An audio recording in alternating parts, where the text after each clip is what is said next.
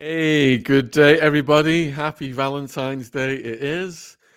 And would you believe that Ash is making us work on Valentine's evening? I had to take Jen out for a romantic lunch to offset having to work on Valentine's evening, but we had fun with Ziggy. He's blowing lots of raspberries these days. So we're going to go straight over to some royal news, and then we're going to have the rundown of who's coming on later today.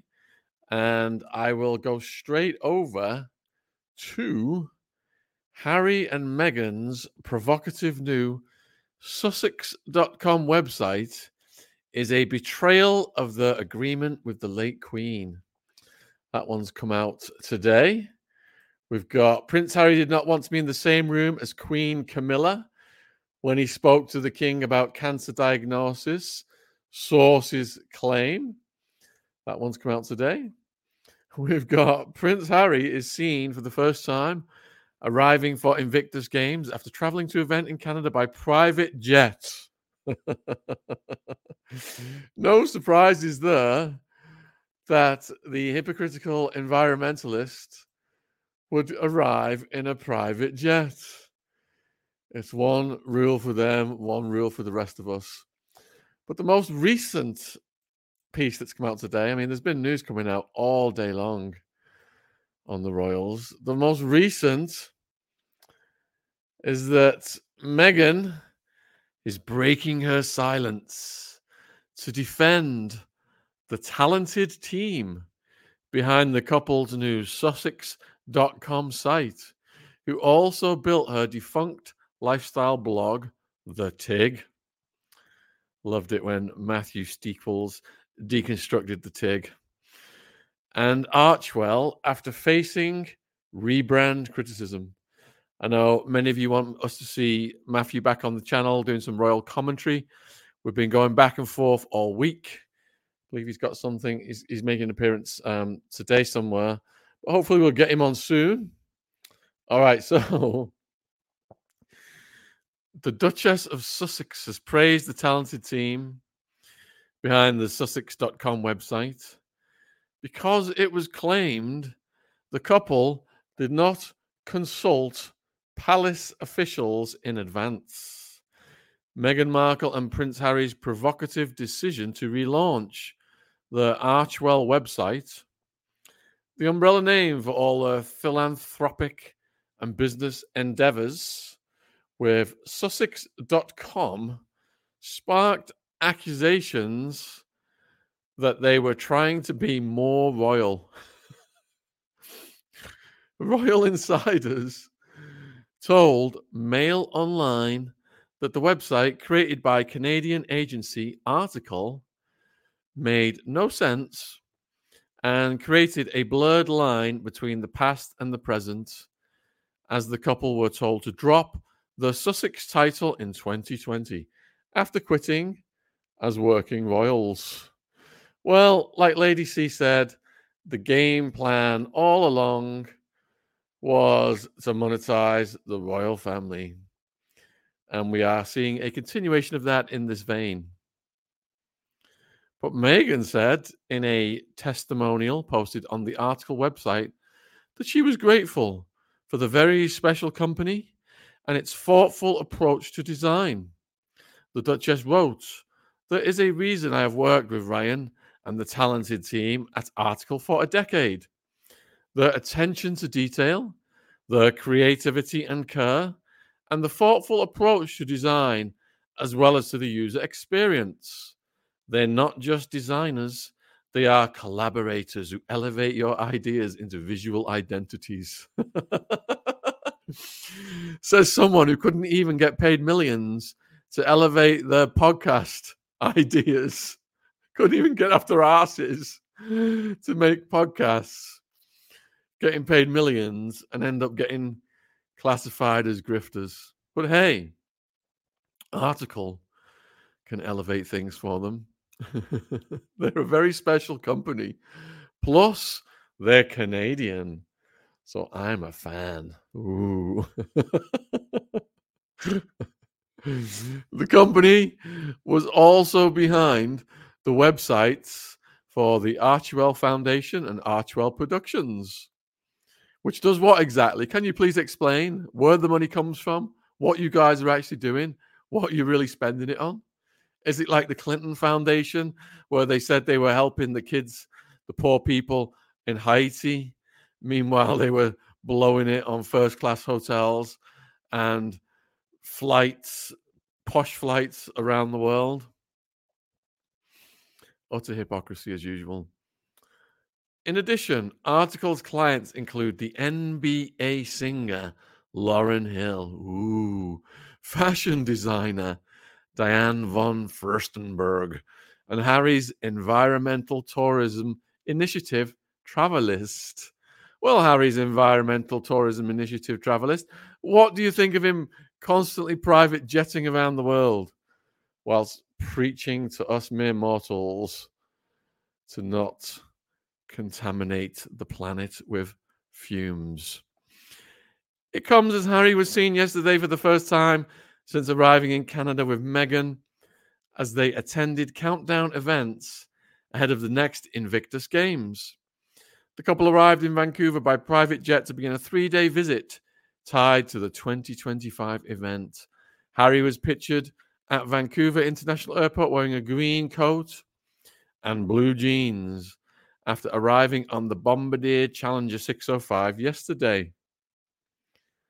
Also this week, Meghan announced a new podcast deal last night with female-founded U.S. podcast network Lemonada Media, which aims to make life suck less. So let's get this straight. They get paid millions to make podcasts for one of the biggest podcast companies in the world. They end up getting classified as grifters because they can't get off their asses to even produce any content or very minimal content. And now they've got a new podcast deal with Lemonada Media. What is wrong with these people? Don't they look at track record, or do they just want to be associated with someone who's fifth in line to the throne? They just want to bask in the glow of royal association and monetization, which was the plan of Meghan from the beginning, many have alleged. All right, so Harry and Meghan unveiled the new website, Sussex.com, on Monday, which insists the pair are shaping the future through business and philanthropy. They're shaping what? Whose futures are being shaped by Harry's business and philanthropy? If your future is being shaped by Harry's business and philanthropy, put a 1 in the chat. If your future is not being shaped by the efforts of Harry and Meghan Markle, put a 2 in the chat, because I'm very curious as to if anyone can come forward. Fred, you contrary indicator, you. Unanimously 2s, except for Fred, who's just being a cheeky bugger. Yep, look at all these bloody 2s. Yep, million 2s. I mean, does anyone actually buy into this nonsense? That these guys are reshaping people's lives. Where has it gone? Through their business and philanthropy. The sources have claimed the couple did not consult palace officials before relaunching the website. The website is operated by the Office of the Duke and Duchess of Sussex and is a one-stop shop for all their activities. What activities? But there is no reference in their biographies about any of their links to the royal family, with Harry, who is fifth in line to the throne, described as a humanitarian, a military veteran, a mental health advocate, an environmental campaigner. Can we add to that? Victim of a narcissistic energy vampire? Allegedly. Sussex.com is minimalistic by design and features a large photo of the couple on the homepage. It has links to the Archewell Foundation and Archewell Productions, as well as the controversial SussexRoyal.com website, launched in 2020 to coincide with their decision to step back as working royals, and long may they do so. It is thought that the Duke and Duchess will use the site to share their personal and official updates, keeping people informed through the news section.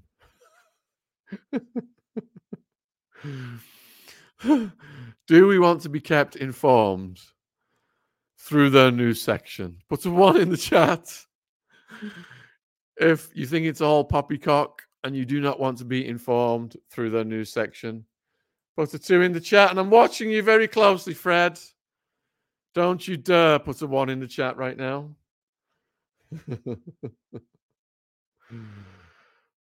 Right.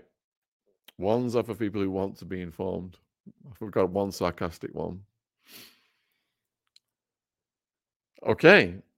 The About page reads, the official office of Prince Harry and Meghan, the Duke of Duchess of Sussex, shaping the people's futures. Yes, blah, blah, blah.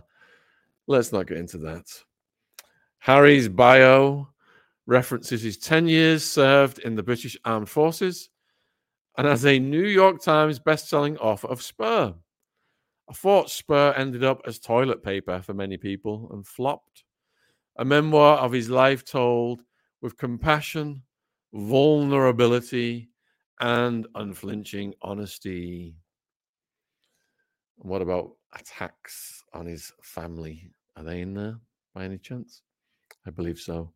Meghan's biography refers to her advocacy work, her career in the entertainment industry as a lead role in the TV series Suits, and as a New York Times best-selling author of children's book, The Bench, and Together Our Community Kitchen.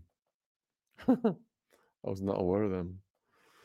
The biographies include the line, "They are committed to their mission. Show up, do good. They hold a value that charitable work should not simply be a handout, but rather a hand held." Ooh.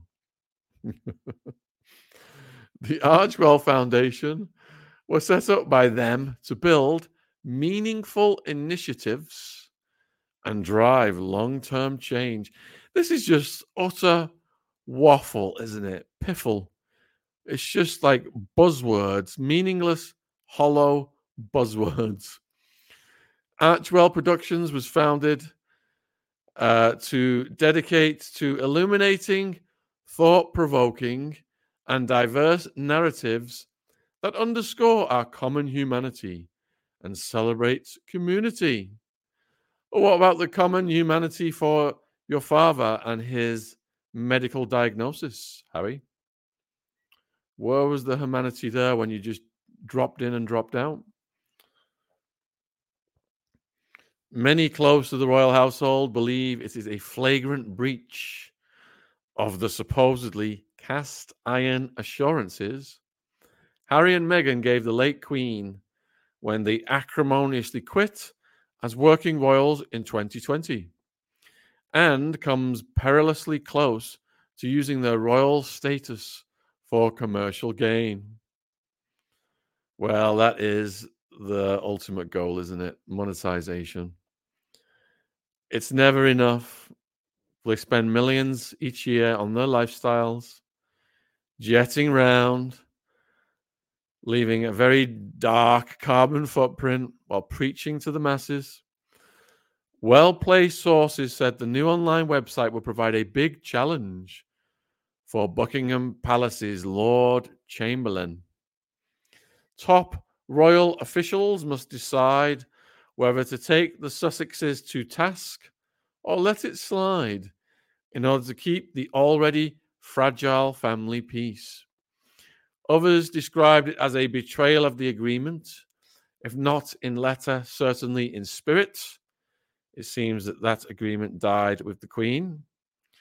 But a source close to the couple brushed off the claims and defended the use of their royal titles for the website. Quote, Prince Harry and Meghan are the Duke and Duchess of Sussex. That is a fact. It is their surname and family name. Experts pointed out that the website launch comes just a week after it was revealed. King Charles III had been diagnosed with cancer. And Kate Middleton continues her recuperation at home following abdominal surgery. Royal commentator Richard Fitzwilliams told the Mail, "The Sussexes have a curious sense of timing. The question is not whether it is their right to launch a new website, Sussexes.com, with their coat of arms and using their royal titles, but the extraordinary timing. Only a week ago, Harry was visiting his father, who, as we know, is fighting cancer. The royal family is therefore much in the news, with the Princess of Wales recuperating from what appears to be a serious illness. As members of the royal family, having stepped down from royal duties, it would surely be more sensitive and more sensible to leave the rebrand until later in the year." There's nothing sensible about the timing of anything this dastardly duo does. The bizarre aspect of this is that although that is likely to be the way the world perceives it, they apparently cannot see that this is spectacularly ill-timed. Well, royal commentator, they are wearing rose-tinted glasses for their own activities all the time. Harry is, of course, living with the two kids, Archie and Lilibet, flew to the UK last Tuesday to meet his father following his diagnosis. We did a lot of analysis of that last week. We had George, the Giant Slayer, on. I went on his channel. Hope you saw it. We had an absolute blast. And speaking about how the website states the couples are shaping the future through business and philanthropy, Mr. Fitzwilliams added, "We are waiting for some new ideas which don't involve monetizing their royal connections for gain, as they so brutally did on Oprah and in Harry's memoir, Spur." Absolutely. Lady C called it years ago. Love to do a part 2 of Lady C at Castle Goring. Quote, "It is worth bearing in mind that the Invictus Games, as well as Harry's Well-Child and Centibal charitable commitments, were all created by Harry before their marriage." The commentator spoke about how the website links back to the SussexRoyal.com domain, despite the couple being told in 2020 they had to drop their Sussex Royal label after deciding to step down as working royals. The Daily Mail reported that the QE2 and senior officials were believed to have agreed it was no longer tenable for the couple to keep the word royal in their branding. Yeah, good luck getting these leeches off the word royal.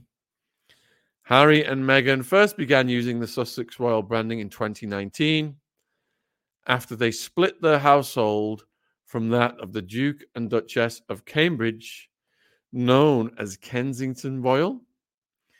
Meghan has also released a new photo of herself wearing Princess Diana's old watch to announce a podcast deal just hours after the couple launched their new website. Can't you let Princess Diana rest in peace? No, they're announcing multiple deals. So let's put on Princess Diana's watch. Says it all there. The Duchess of Sussex said she was overjoyed to make a dynamic new series after joining forces with female-founded US podcast network Lemonada Media, which aims to make life suck less with shows around sex, grief, and LGBTQ issues.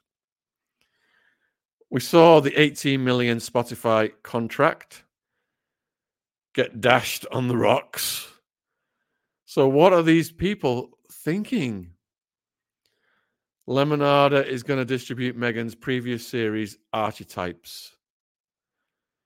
She made the announcement on Sussex.com just 24 hours after the website was launched, alongside a new portrait photo taken by her friend, Mizan Harriman.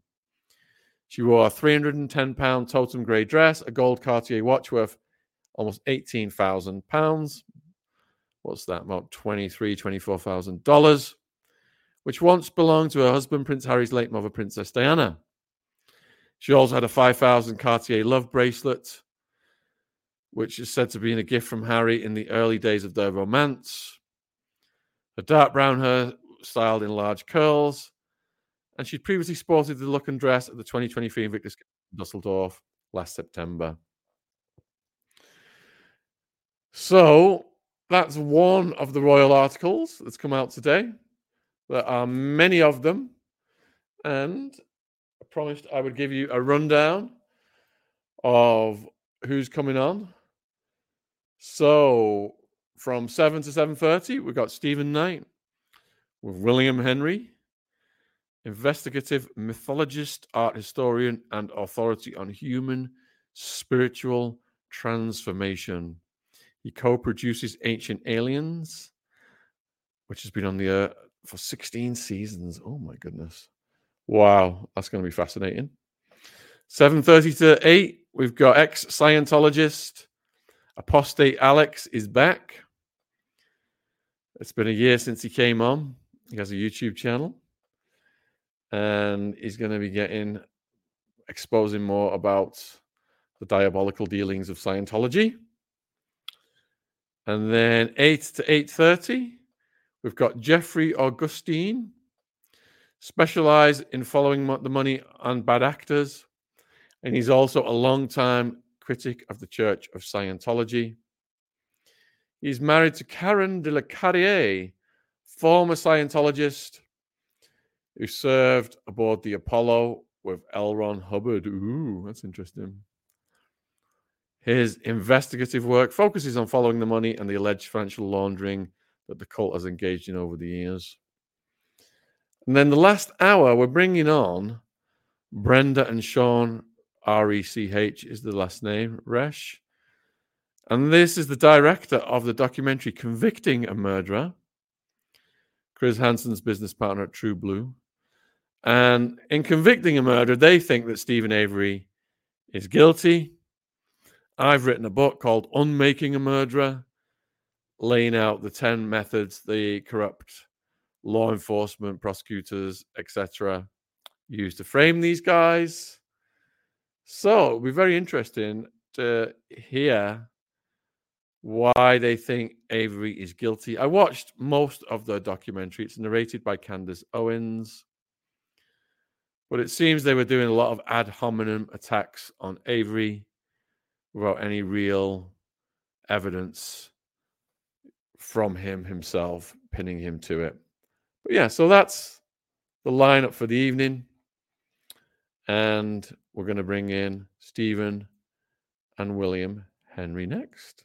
So welcome to the world of Ancient Aliens. Woo. Welcome. How are you doing? I'm doing great. Thanks for asking. However, you do appear to be on mute. Unfortunately, I can't hear you, but I'm a fantastic lip reader. There we go. Thank you. How's that? Yeah, perfect. Loud and clear. Maybe before we just get into and your work and what keeps you busy, maybe you can just give people a brief outline of how you would describe your work. I'm a mythologist and an art historian. I've been studying ancient civilizations for over 30 years with a primary focus on stories that describe extraterrestrial intervention in human affairs, beings that have come from other worlds to perhaps accelerate our evolution, or to even, in some cases, to interfere with our evolution. There is a lot to discuss there, so I'm really excited about getting into this. So I suppose, what is it about kind of the historical aspect of it, the archaeological aspect of it, that kind of led you into also looking at maybe the spiritual aspect and the mythological aspect? Because a lot of people would say, well, there's a clear barrier between them things usually. Yeah, I can see how you can see it that way, but really, when I started looking into the ancient temples, of course, beginning mostly in Egypt, many people are fascinated by the enormity of some of the constructions, the granite blocks that are used, sometimes weighing 80 to 100 tons and more. And that's fascinating. However, when you look at the purpose of the temples and the reason why they built these stone structures, it's almost always about human transformation. It's about higher beings, if you will, telling humans that we can transform and even join them in the stars. And they left teachings about how we can do this. Great. So when we're talking of sort of temples of this description, whereabouts are we talking geographically?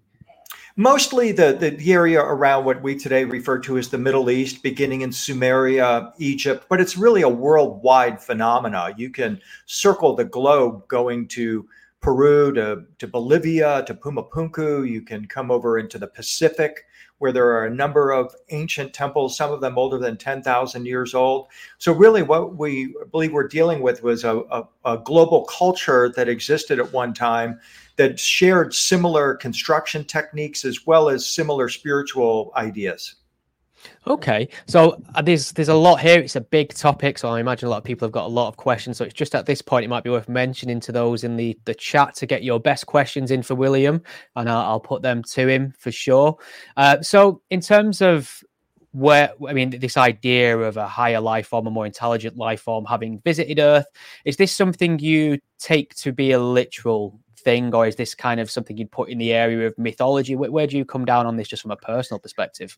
No, I believe that it was a literal visitation, that the ancient record is filled with descriptions of beings coming down from the sky and tales of their journeys from other worlds. And when we look at this, you think, well, the distances are impossible. Even our nearest stars are simply too far for us to travel to, at least with our level of technology.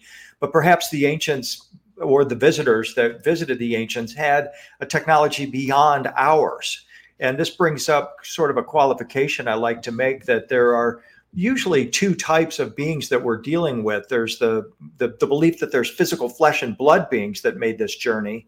But then there's also some evidence and descriptions that suggest that we're dealing with robots or drones or something along those lines. But then there's a third category, which I specialize in, and these are what are referred to as more like energy beings or light beings that can project their consciousness through the cosmos and even can phase into a physical flesh and blood body when they arrive at a destination world.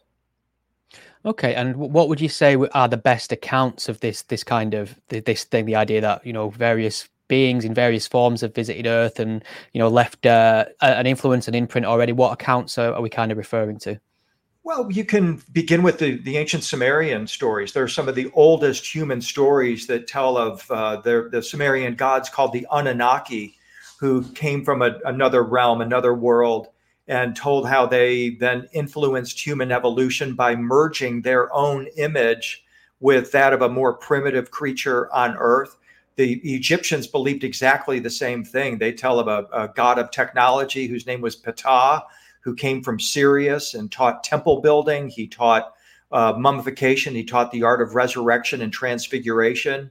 And this is, again, a story that is duplicated literally worldwide. Okay, so I mean, I'll let you know where I am on this sort of stuff. Right. So I am fascinated by mythology, history. I'm kind of praying and hoping, and this is as a kind of secular atheist, that we do get a visitation from aliens. I just think that'd be one of the most amazing things to ever happen. I'm open to life on other planets. I think it's probable.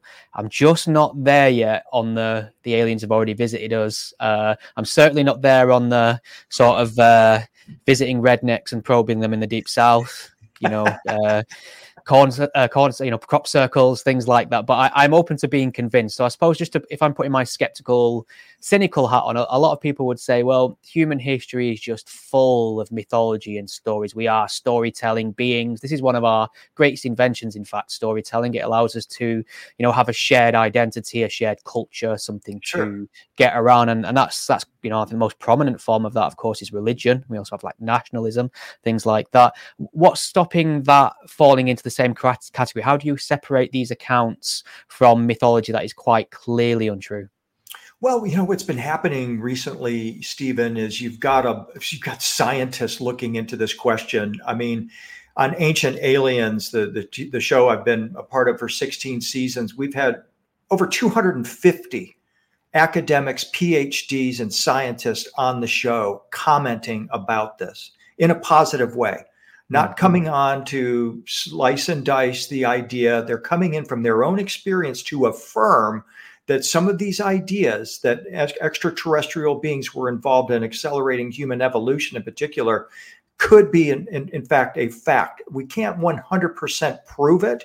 And more what is happening, especially in America, is that the environment has shifted. 10 years ago, you would rarely see an academic or an established scientist risking their reputation to talk about this subject. But there's been a sea change in the past 10 years.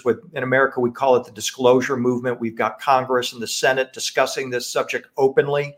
In fact, the congressmen and senators are worried that these aren't physical flesh and blood beings that we're dealing with. They're actually interdimensional beings. And this is now a topic on the floor of the U.S. Senate. It hasn't reached Parliament yet, but because you all over there have a different perspective. We're into UFOs and aliens. You're into fairies, right?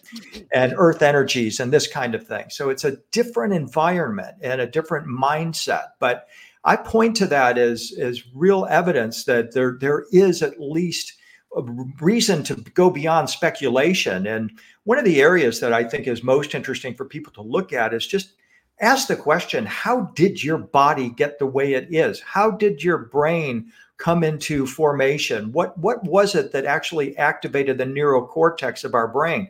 Modern neuroscience says it's either group sex, it's psychedelic substances, it's cosmic rays from Cygnus, or it's intervention, an intentional intervention in the fusing of two of our telomeres in one of our chromosomes into one that activated our neocortex. And that could be one of the smoking gun areas to look at here in terms of an intervention in human evolution.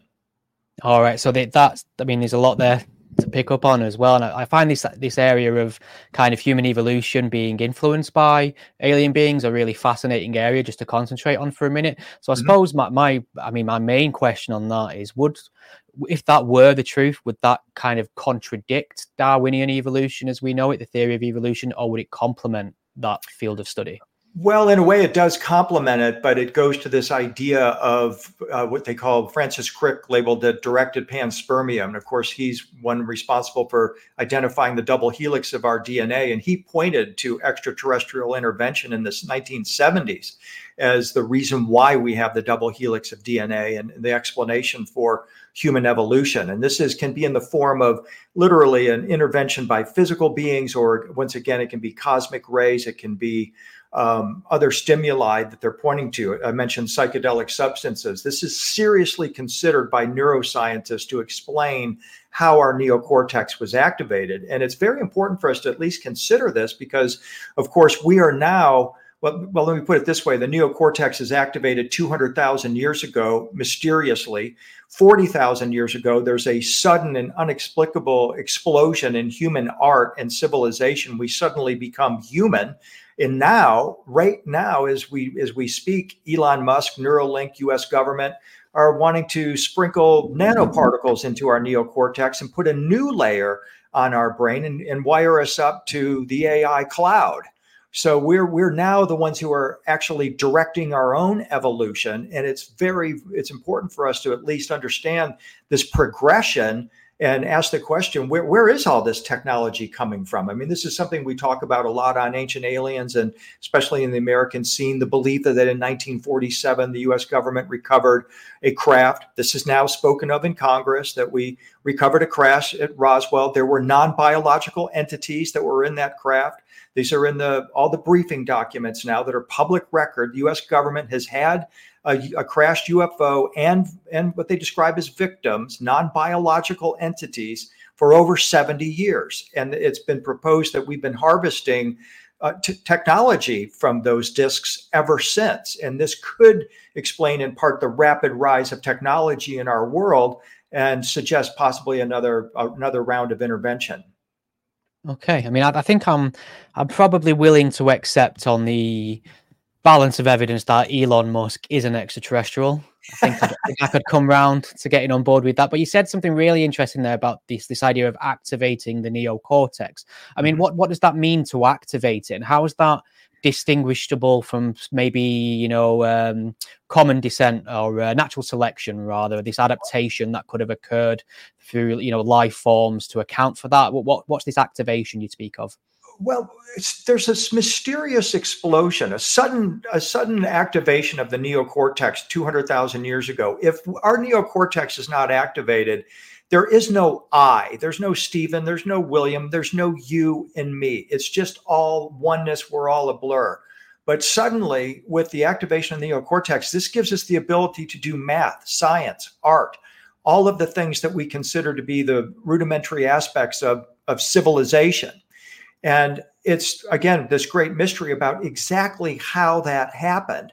And again, there's disagreement among neuroscientists. They can't agree, but I've cited the line of speculation that they're going on, and they are seriously considering. Even the United States National Academy of Science said that the fusion of the two chromosomes that activated the neocortex is unnatural. So that goes against Darwin right there. That is not natural, this fusion. We have 23 chromosomes. The great apes have 24. How did this occur? The National Academy of Science, 1991, in a paper said it is unnatural what occurred to make this happen, although they didn't explain how it occurred. And this is what has opened up the line of speculation that there could have been some form of an intervention. Okay. And so, I mean, I suppose there's two questions I have. I'll ask the first one, actually. So this idea that maybe aliens accounted for the rise of human beings as we know it, the import of consciousness, I think is what we're talking about, in a sense, the ability to have this concept of create art, music, fall in love, all these things that seem uniquely placed for our species. Wouldn't you then have an extra problem really there, that once you kind of explained our existence and our origin from that perspective, you have this whole other headache of trying to explain the origin of these extraterrestrial beings? Doesn't it really just pose more questions than it answers? It really does. I mean, but the thing is that, and this gets back into what ancient astronaut theory, which is the basis for this conversation, which is starts in really the 1960s with Eric Van Daniken's book, The Chariots of the Gods. But before that, it was based on something called Russian cosmism. And the Russian mystics at the turn of the 20th century started to develop this idea that there are advanced extraterrestrial species out there. They have visited Earth in the past, and that what happens is that they're planet hoppers. They go from planet to planet looking for intelligent life, just like we're doing right now. The Kepler Space Telescope, the James Webb are out there looking for a backup planet for us right now. Elon Musk wants to move us to Mars. We're doing exactly what they say what the ancients said these otherworldly beings did hundreds of thousands of years ago, perhaps. So it could be that this is simply a natural way of life moving across the universe, so to speak. What would explain then? I mean, in your view, if they intervened in some sense hundreds of thousands of years ago, have they just ceased to be part of our life, our culture? Are they still around? Have they been since? Is there anything to make you think perhaps we are still not alone? Well, when in 2017, the New York Times published an article along with two videos shot by U.S. Navy pilots in F-18 aircraft that were chasing an object they refer to as the Tic Tac craft. This was a craft that could go from 40,000 feet to just several feet above the ocean floor in a matter of seconds. It could travel miles almost instantly. And all of the assessments that have been done have shown that this is technology that's 1,000 years in advance of anything our near peers have. It's not China, it's not Russia, it's not UK. So where is this technology coming from? They wouldn't identify it as an otherworldly or extraterrestrial civilization, opening up the possibility that these beings have always been here. But there's another layer that goes on top of this now. I work with Dr. Travis Taylor, who is the chief scientist on the US government's UAP, or Unidentified Aerial Phenomena program. He's the engineer that has literally handled some of these artifacts and is the chief analysis or person doing the analysis on these videos and these craft. He's very open to the possibility that these craft don't even come from our material world, that they are projections from even a higher dimensional reality than you and I are accustomed to perceiving. So what's happening right now is that there is just this explosion in interest in this subject. You've got whistleblowers coming out of the woodwork, so to speak, from within the US government that are talking about this craft and talking about how dramatically advanced it is compared to anything we know of today. And it gets quite alarming for some people, because it suggests that if there's a technology on this planet that's 1,000 years in advance of what the US military has, or China or UK is presently displaying, then who actually is running this planet? And those are very important questions for us to consider. Okay, so I might swing back around to a few things there, because that's a really in-depth answer. Thank you. I suppose as well, a lot of people were thinking, where do we place God in all this? Or specifically monotheism, because I imagine a lot of people who have their creation stories, and they have their own accounting of how human life began. This I imagine could be quite distressing and cause quite a bit of cognitive dissonance. Where do you place this? Does this still leave room for God? I believe it does. Oxford has done studies on this, and they said a couple of years ago it's going to send people, if there's an announcement, a revelation of extraterrestrial life, be it some microbial form on Mars, which is what we anticipate the UK to be doing here soon. Maybe not Mars, but maybe a nearby planet that Kepler's identifying. We're going to talk about microbes on another world in the UK. In America, we're talking about crashed disks and non-biological entities.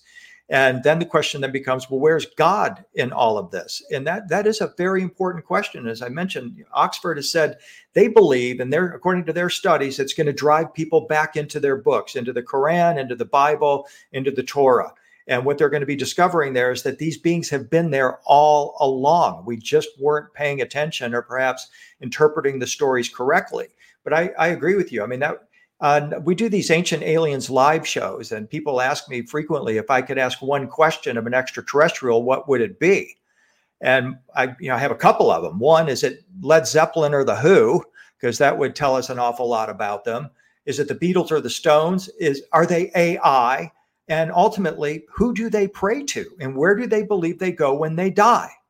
Because that, I believe, is ultimately the universal question. And I think what we have to do is recognize that there is an abundance of life in our cosmos, in our universe. We've got over 1,000 exoplanets that we've identified now. Again, we are actively searching for a backup planet to move humanity to. And what we're soon going to be finding is the revelation that there's not just water on these planets. Literally, NASA has used AI to look for what are called technosignatures. This is evidence of advanced industrial or mechanical type of civilizations on planets in our nearby neighborhood. Human analysts weren't able to detect any technosignatures in nearby planets.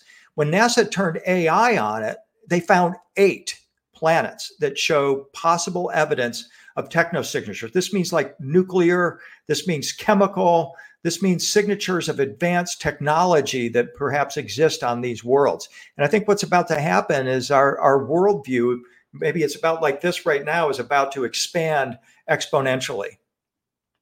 Okay, I mean, so first thought is I think it's the Beatles.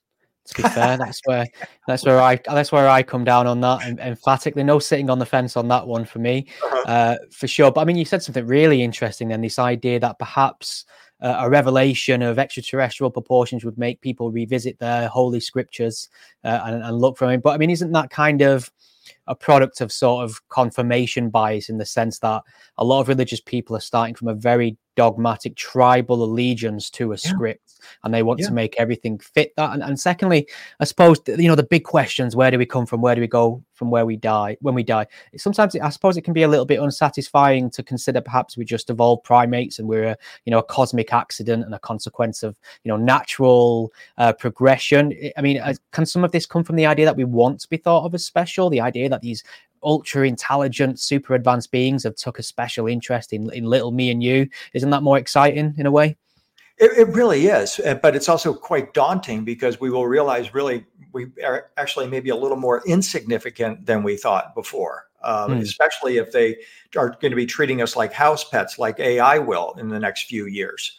So I think we have to just really have a careful understanding about this, and at least an appreciation of it. And you bring up a dynamic, the religious bias. This is something that is really an important part of the conversation here in America in the disclosure movement, because within the US government, you literally have factions, Bible-believing generals and decision makers that literally believe any extraterrestrial that we might be talking about is demonic.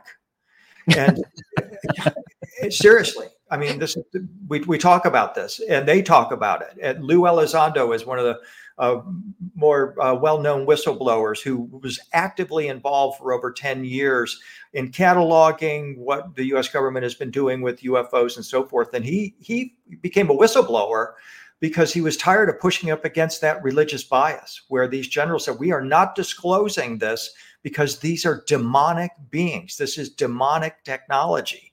And the American public just really isn't quite prepared in many instances for that kind of a conversation. You do have your evangelicals and the religious people that are really deeply entrenched in their story, but it is a reality that we have to think about. All right, good answer. So I'll just run through a few questions. We've had a couple here. So you've mentioned NBEs a few times, non-biological entities. What do you mean by non-biological? And thanks to Bauer for that one. Yeah, I mean, what is a non-biological entity, right? They haven't fully disclosed the nature of those beings. However, given the vast distances that separate us from other star systems, they're either coming here as robots or they're coming here as energetic beings. And so it suggests to me that we're dealing with some kind of robotic clone or something like that. Okay. Jake Forder has asked, in response to the kind of alien evolution angle, are there DNA anomalies to add weight to this view? There is. I mean, the greatest mystery is literally how life evolved, how our body came to be the way it is, why these various religious traditions insist that we're made in the image of a non-earthly being, and what exactly does that mean? And so that's an area that has drawn some focus. I mentioned the Egyptian god Ptah, their god of technology, as they describe him. In their text, they say he fashioned the human body. And literally in his hieroglyph, Ptah has a double helix within his hieroglyphs. And that just, you point to that, you look at that and you go, sounds too just obvious or too simple. How could this be that this being, this Egyptian say, came from Sirius, fashioned the human body? He didn't create the human body. He tweaked it. He fashioned it. He augmented it, perhaps. And this is an area that I think geneticists really need to be taking a deep look at. Okay, well, this next question, I'm going to be honest with him. I have no idea what it means, but because it was so polite, I'm going to put it to you anyway. Ask about giants, please, from Fred Witherell. Does that mean anything to you? Sure. The giants are all part of the lore of extraterrestrials. In the book of Genesis, we have beings described as fallen angels who came from the divine realm, who mated with the daughters of men. They had offspring, hybrid offspring that are referred to as Nephilim in the book of Genesis. That word Nephilim is translated as either mighty ones or giants. And they're described as very tall, sometimes over 10 feet tall or more.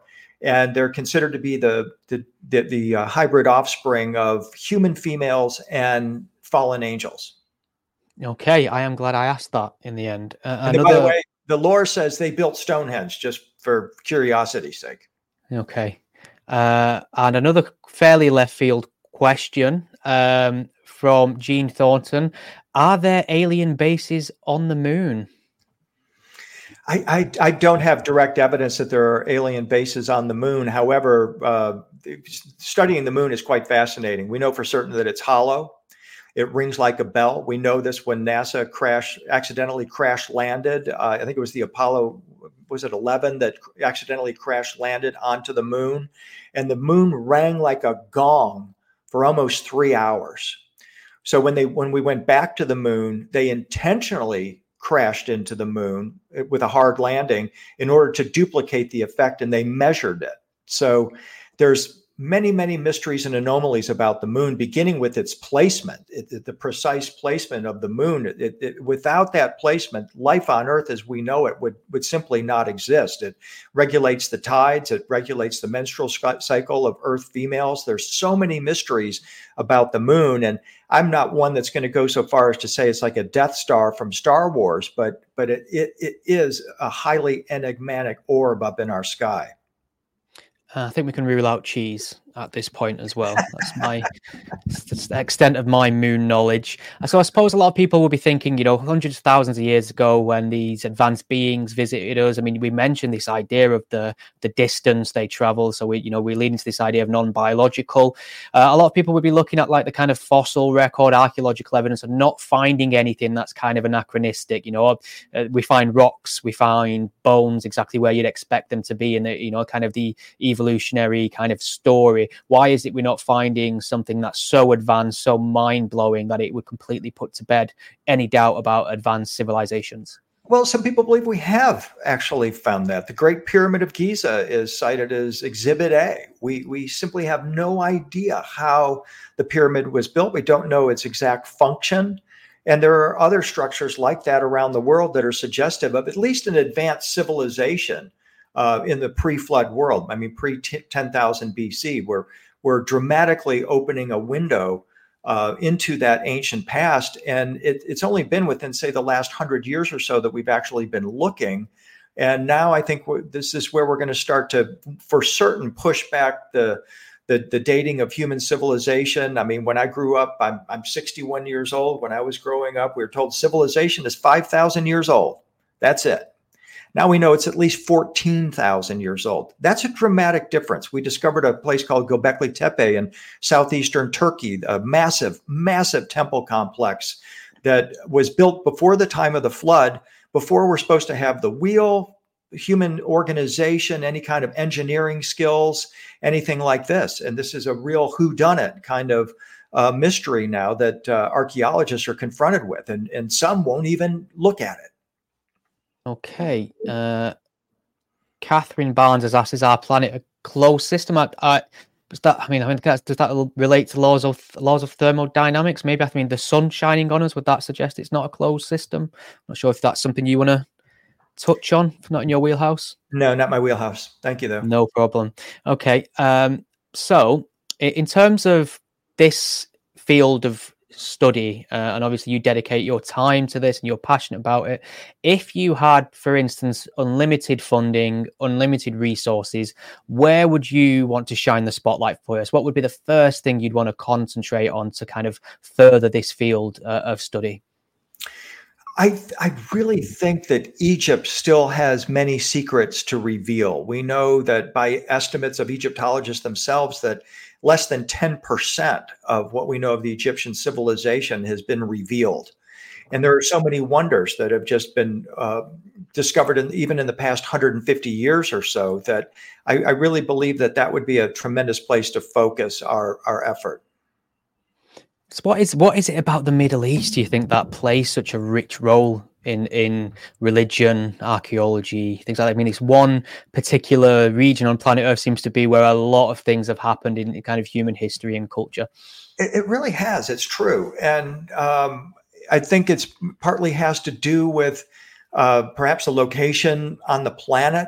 At that time, it might have been more hospitable. You have to remember North America.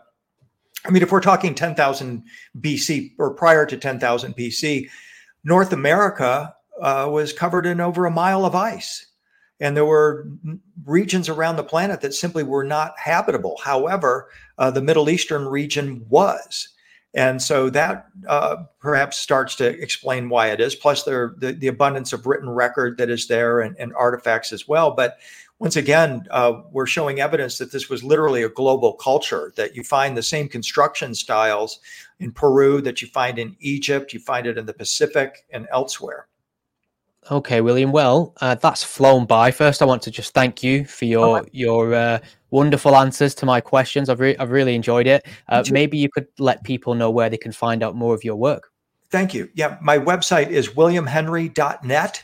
You'll find articles as well as information about my upcoming tours to Egypt and other places. And I hope you'll keep in touch. Awesome. Thank you very much for coming on. It's been a pleasure. My pleasure. Thank you. Take care. Jeffrey, welcome to the show. How are you? Yeah, I'm doing great, Stephen. How are you? I'm great, thank you. I hope you don't mind us bringing you in slightly early. We saw you sat there looking extremely dapper, and thought it would be a wasted opportunity if we didn't get more time with you. Maybe you could let our listeners and viewers know exactly what it is you do, what keeps you busy. Well, I'm a private investigator here in California. I live in Los Angeles with my wife, and my blog's called the Scientology Money Project. So I cover Scientology crime, lies, legal matters. It's ScientologyMoneyProject.com. And that's great. A long story. Yeah. So I believe you married to an ex-member of the Church of Scientology. Is that right? Yes. My wife, Karen de la Carriere, she was at one time, she was in the Sea Org for 20 years. And she was at one time married to Heber Jensch, who was the president of the Church of Scientology International for, 40 years. And, their son tragically died at age 27 in 2012. I thought it should have been a negligent homicide. And it was due to Scientology's doctrine of disconnection. So that's when I began my blog. I spent 30 years in corporate, Stephen, and you learn a lot about money, finance, intrigue, why corporations rule the world. I worked for two very big multinationals. So I used my skills. Nothing can bring back Alexander Jensch, but when you've lost a family member due to what you think is a criminal organization, you work to set things straight, to get a sense of justice. So that's why I began my blog, to explain to the public how Scientology is constructed, its history, cover the active crimes in which it's engaged. For example, the recent Danny Masterson case. He was a Scientologist, and the church was. I watched both criminal trials. I was there when he was convicted and handcuffed. And I don't know what words you can use on YouTube, but they were sexual assault, in which he drugged the women. He was convicted on 2 counts, and he's currently in Corcoran State Prison.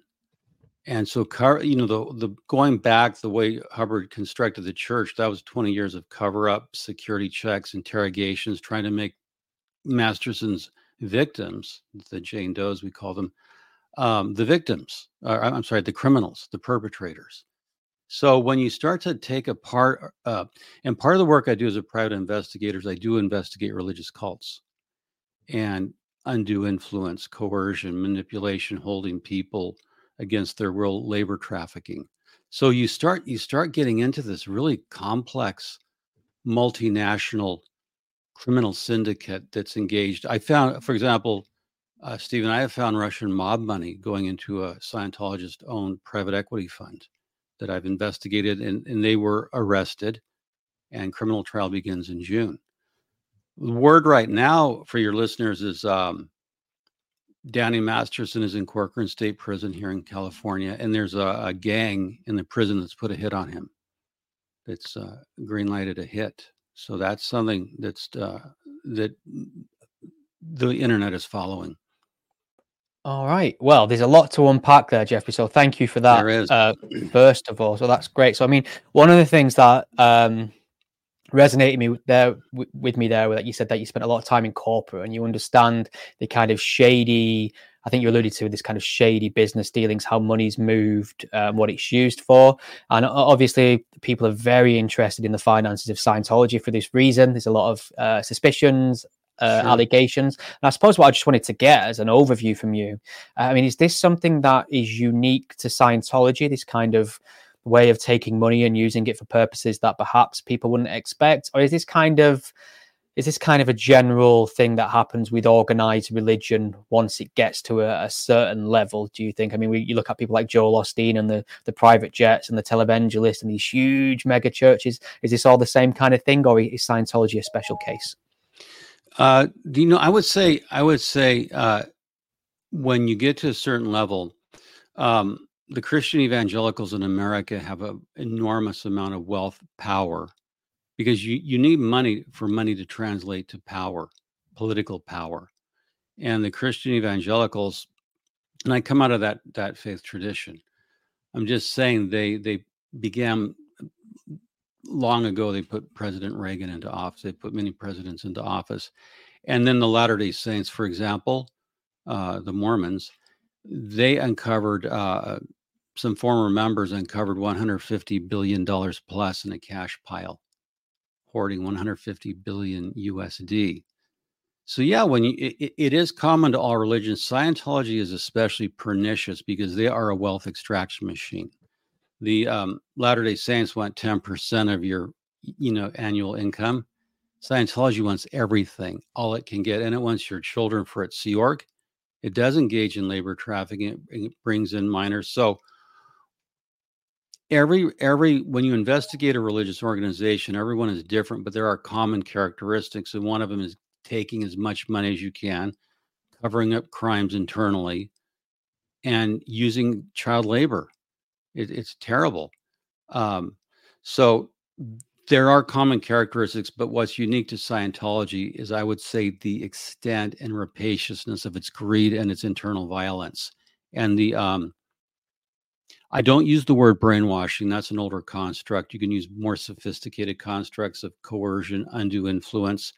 Scientology uses contracts. One thing I cover on my blog that I try to educate the public on, there's a misapprehension, Stephen. You think if you had $50,000, you could walk into Scientology and say, here, audit me? No, you have to sign 4 contracts. They strip you of your civil and legal rights, force you into binding arbitration if you have a complaint.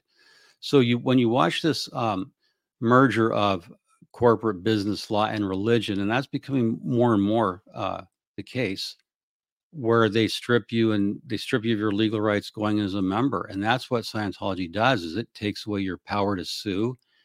You can't speak out. You don't own your own information. And often if you leave, you're fair gamed. That's a term L. Ron Hubbard created, meaning you're subject to attack, character assassination.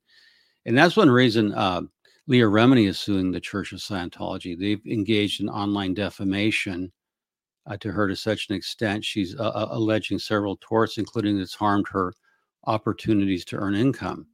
So Scientology is in a league of its own because of its maliciousness, its savagery. When I left the church I belonged to as a young man at 21, they didn't come after me. I did a little bit of Scientology in the early 80s, Stephen, and I just knew, a little bit as a public member. I wasn't Sea Org like my wife. And the things that I've had to go through, it's sort of, they never want to let you go.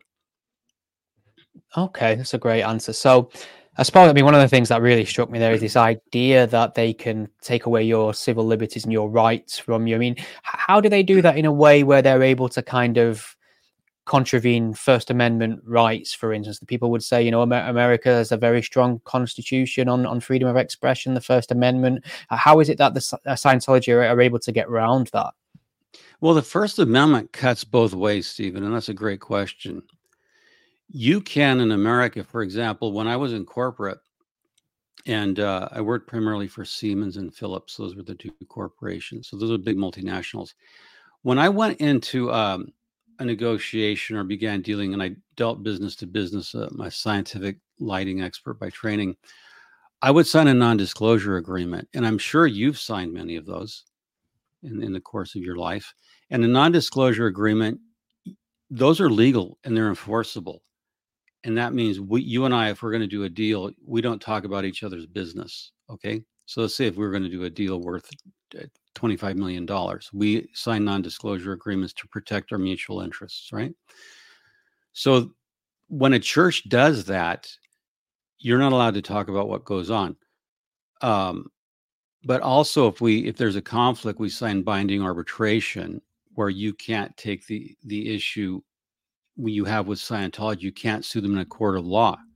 So in America, it's perfectly legal to sign away your freedom of speech. It's legal to agree to enter into binding arbitration. But then it goes beyond that. It goes into agreements where you agree, like if you were to, some of Scientology's processes are quite intense, and people do have psychiatric episodes during these very intense processes. And really it's things that shouldn't be done, especially to anyone under 21. I'm very much agree with the that this is something you shouldn't expose children to. But you can sign away your legal rights in America. Are these contracts unconscionable? Yes. Are they enforceable? That depends on the case. In some trials, they've been found not to be enforceable. So Scientology will go up to and beyond the edge of the law, and you got to take it to court to fight it out. And that's the answer, unfortunately. And so religion is an evolving body of law. In America, religions have great protections and laws. For example, in America, you don't have to pay religious workers the minimum wage. They're not subject to overtime. They have no workplace protections. They surrender those. So these vows of poverty that religious workers take are actually a way that the churches exploit religious workers by not paying them. Sea Org workers in Scientology, you can work there 40 years. You get no pension. There's no home for you when you're aged, like a lot of other churches have. You get nothing. You can literally be kicked to the curb after 40 years of service and be given what's called a freeloader bill for $100,000. So it's an unholy fusion of American contract law and religious protections. And it gets toxic. Yeah. Okay. At this point, I just want to remind our viewers and listeners to get some questions in for Jeffrey on Scientology. Anything you've ever wanted to ask, get it in, and I'll put the most intelligent questions to him. I mean, you did allude to at the start of the show, and I'm sure this is well documented, and you spoke about in other places about, a personal loss to you that you attribute to this toxicity you talk about Scientology. And I mean, I don't want to kind of cross any barriers with you, but if you're comfortable to speak about that, I would appreciate hearing exactly what happened. Well, what happened, as I said, my wife, Karen de la Carriere, she was married to Heber Jen. She was the president of the church, right? So when Karen publicly left in 2010, she was declared a suppressive person by the church. And when the Church of Scientology expels you and declares you a suppressive person, you're subject to their doctrine called fair game. That is, you can be, the first thing they do is they disconnect you from all your friends and family.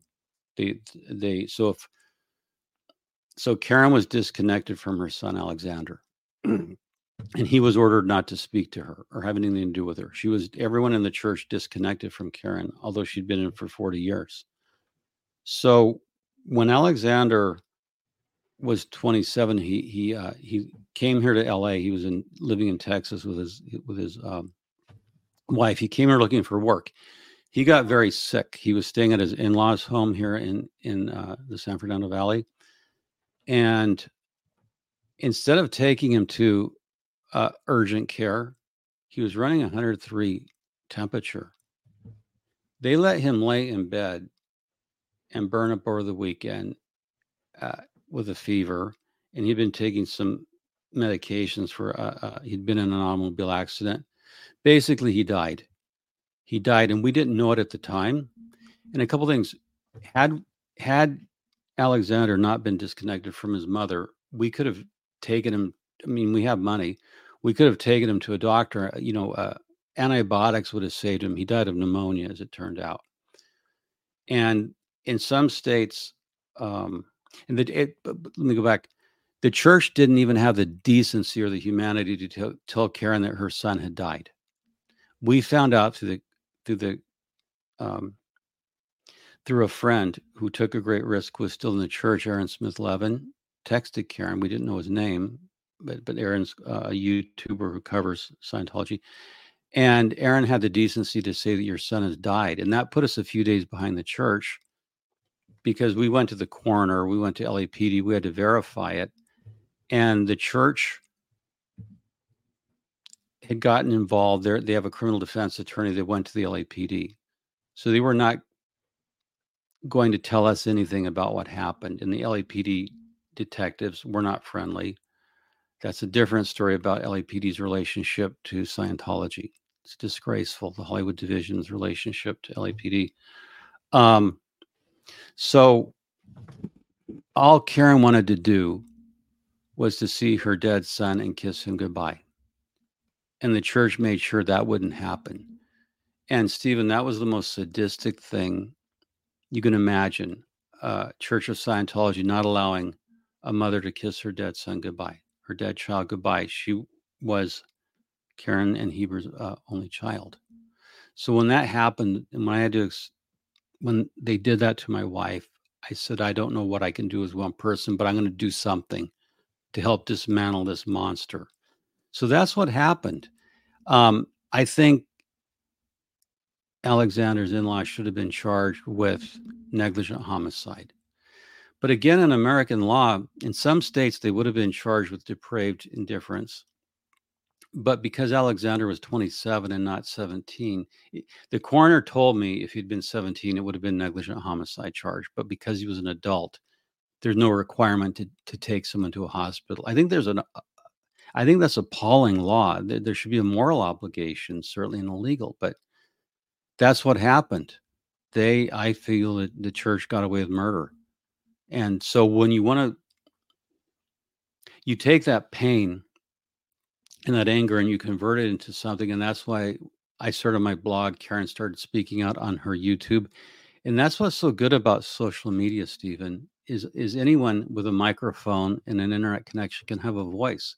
That's why I very much appreciated you and Shawn and you having me on your show to talk about it and to talk about what I do on my blog. It's entirely our pleasure, Jeffrey, and thank you for sharing that with us. That's a horrible thing for anyone to have to go through, and an unconscionable act by the church to deny a mother those last moments, for sure. So I can kind of really appreciate you taking an extra keen focus on the Church of Scientology and not wanting them to get away with things like this again. And you did mention something there which what was not really surprising, but I don't think we've covered on this show before, and it's this kind of link with the LAPD. So obviously Scientology, I suppose, gets this really big interest from the average individual because of its association with celebrity, Tom Cruise, John Travolta, Yeah, sure. Will Smith, those types. And obviously LA is a big part of that scene. So, I mean, if you are willing to talk about that, if it's not detracting too much about what you came to talk about, maybe it might be worth just mentioning how the LAPD kind of colludes in a way. Well, I'm going to isolate it specifically to the Hollywood division of the LAPD. I'll give you an example. In the Danny Masterson sexual assault case, LAPD knew they had a problem with Scientology in Hollywood. You can Google Scientology LAPD and you'll see pictures of, excuse me, Shawn. I'm sorry, Stephen. That's okay. Take time. In the Danny Masterson sexual assault case, LAPD knew it had a problem with the Hollywood division. And so it ordered all the files to be transferred downtown to the major crimes unit. LAPD itself didn't want Hollywood. And I'll give you an example. Former CBS CEO Les Moonves, in 2016, a woman came into Hollywood LAPD station there on Wilcox to file a complaint of a sexual, complaint against Les Moonves. The then captain of the LAPD Hollywood division, Captain Corey Polka, he got the report from the desk through the detectives. Now, Captain Polka had worked, he was called the glamour cop, tall, good-looking cop, right? And he instead of having his detectives investigate the complaint against Mr. Moonves, Captain Polka had worked off duty as a bodyguard and security for Les Moonves. And he didn't need it because CBS paid for Mr. Moonves' security detail as all corporations pay for security for their CEOs and other execs, right? But Captain Polka worked off duty. So he called, this is the allegation, as I understand there's a grand jury. He called Les Moonves and says, hey, Les, we got a problem here. A woman just came in with a file to complain about you. So he actually gave information. Now, we have reason to believe, we meaning the community of activists, Scientology has a doctrine called safe pointing. Well, they're big in LA. The biggest concentration of Scientologists in the world is here in LA. So it's in their interest to ingratiate themselves with the Los Angeles Police Department. That way, they hire off-duty LAPD to work at the Celebrity Center here. I live 5 minutes from it. Karen and I, we're in Los Feliz, California. So they'll hire off-duty LAPD. And even where you live in you're in London, but in the city of London, one of the financial centers of the world. There's a story, you can Google this on my blog. Scientology used Tom Cruise to infiltrate the City of London Police Department. The superintendent at the time, I believe, was Kevin Hurley. And so there's stories all over of them getting in with police departments by donating money. In this case, they donate to an auxiliary a fund for the LAPD Hollywood, and they use the Celebrity Center. And then that way, if anything goes down, it will bias the police to tend to think, hey, I've been to their Celebrity Center. They entertain me. They seem to be good people. They donate tens of thousands of dollars a year to our various funds. They can't be that bad. Or they might tip them off. Or if you're an LAPD officer and, you're making, say, $120,000 a year, but you can work overtime and bump it up to $160,000 by working security for Scientology. So that's kind of the problem is they buy influence, they buy safety. It's like they want to cover themselves. And, when you develop relationships with cops, and I'm pro law enforcement, don't get me wrong, but there are bad cops. And I think that Captain Polka may be indicted. They were in bed with the LA Sheriff's Department, Lee Baca. And of course, he got in trouble. So they try to Hubbard's policy was to influence key decision makers and use whatever it takes. And that's what I think the case is at Hollywood LAPD. Okay. I don't want to say any more because there could possibly be a lawsuit. And there is an investigation. I'll leave it at that. Okay, probably wise.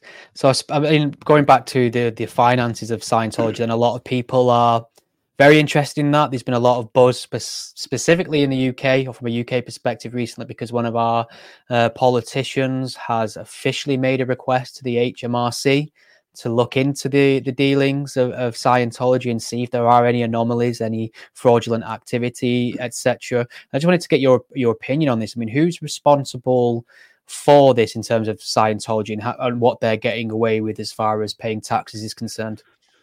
Well, the inquiry you mentioned, that's my friend Alexander Barnes Ross, another activist, just another young man there in London who used his talents and skills to push forward that inquiry. When you become a 501c3, that's the IRS code here in America, you have no financial transparency. Religions in America don't have to report how much money they have or how they spend it. So that's why Scientology was tax exempt when Dianetics began in 1950. The Church of Scientology began in 1954, and it was tax exempt. They lost their tax exemption in 1967, and through a series of machinations, they regained it in 1993. So when you have tax exemption in America, it's different than other countries. See, this is why I urged Alexander Barnes Ross to cover the UK. They're in the Commonwealth countries. They have an organization called COSRECI, the Church of Scientology Religious Education Corporation, Incorporated, and it's based out of this small town in Australia. And it used an address where the fellow didn't even know his address was being used by this multi-billion-dollar cult. No, it's a true story. So Hubbard was very much opposed to paying income taxes. He wanted to keep every penny for himself, even though they use public services and they benefit by all the public infrastructure. They don't want to pay any taxes. So, but beyond just paying taxes in America, when you have those 501c3s, it makes it much harder to do any criminal investigation. And we saw that with the Catholic Church when they had their still ongoing scandals with, I don't know, again, YouTube has sensitivities, but priests involved with children. That's cost the Catholic Church billions of dollars in lawsuits. But here in Los Angeles, when Cardinal Roger Mahony was in, it took lawyers, police, the authorities, law enforcement over 20 years. The Catholic Church fought to not disclose what it called priest penitent records, and that made a farce out of the entire thing. So you get a lot of special protections as a religion, financially, covering up internal crimes. You can use religious worker visas. For example, Scientology has brought in a disproportionate amount of people from Russia under religious worker visas, and they work for nothing in Clearwater, Florida, at their big base called Flagland Base. And they bring a lot of in from Mexico. So there's so many things you can get away with. Now, there's good churches and there's very bad churches. But I think that the Scientology is very bad. And what the Catholics did with their scandals, how they covered up resistive thought, that's part of a structural problem, because you do have freedom of religion, but then it becomes abusive. And that's an inherent trait when a church becomes corrupt, internal corruption. And then they begin to cover things up, and then they're compiling money, and they begin to need that money for legal defense, to buy people off, to pay off settlements, quiet settlements. So it does become quite fraudulent. That's why so many people oppose, like me. I'm against churches having religious tax exemption. I think they should pay their fair share. There's no reason why a church should not, if it benefits from all the infrastructure, the police, fire, everything. There's no reason they shouldn't pay it. That's an issue on the side, but that's a fair issue to discuss. Should they just get a free check to not pay towards society from which they benefit?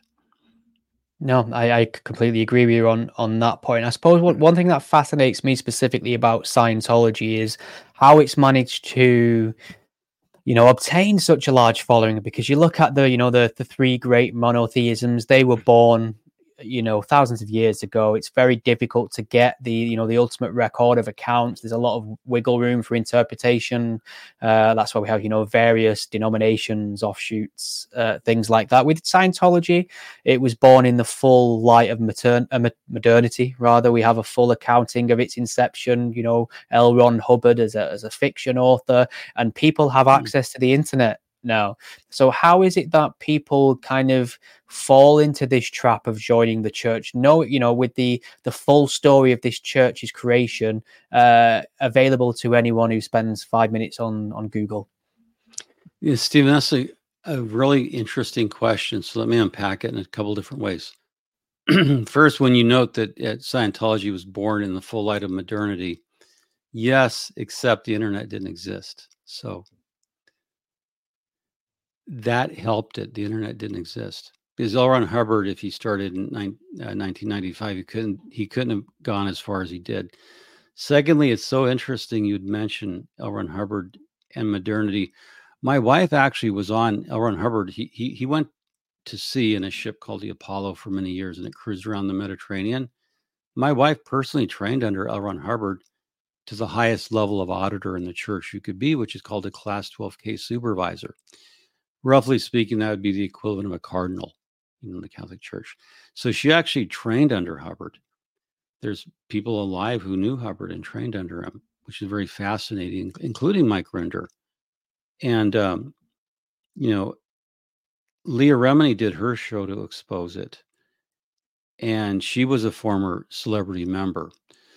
So I'm going to ask you a question.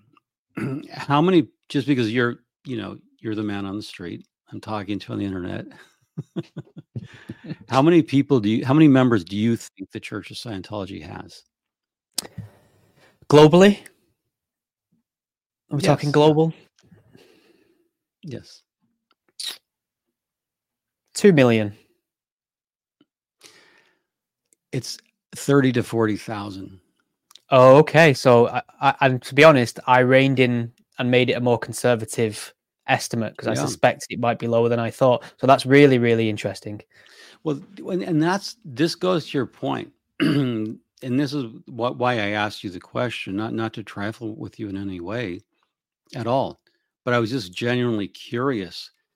For a long time, Scientology said that it had 12 million members, and then it said 8 million. And the reason it lies, I just did a report. On my blog, if you go there, I just posted a 300-page FBI investigation from 2010 on my blog. And the FBI, from public sources, they estimated in their internal documents, which have since come out through Freedom of Information, that the church had 8 to 12 million members. So Scientology wants the public, but especially law enforcement, taxing authorities, and the government to think that it's much larger than it is.